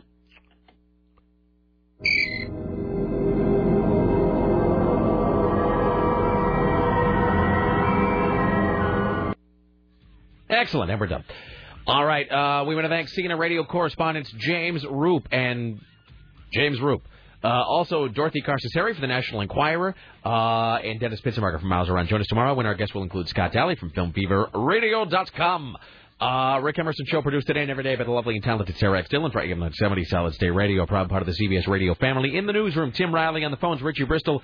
The gatekeeper is Dave Zinn. Imagers upstairs is Bridget, and CBS Radio Portland marketing guru is Susan Reynolds. I'm Rick Emerson, and thank you for listening. Tom Likas next. Likas 101 at 5 o'clock. Don and Mike at 7. We'll see you all tomorrow at 11. Thank you for listening. Don't fast now. Watch out for snakes and four-toed statue feet.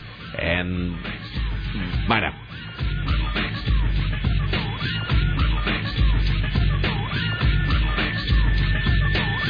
That's why we was like, stop, you're spraying the babies.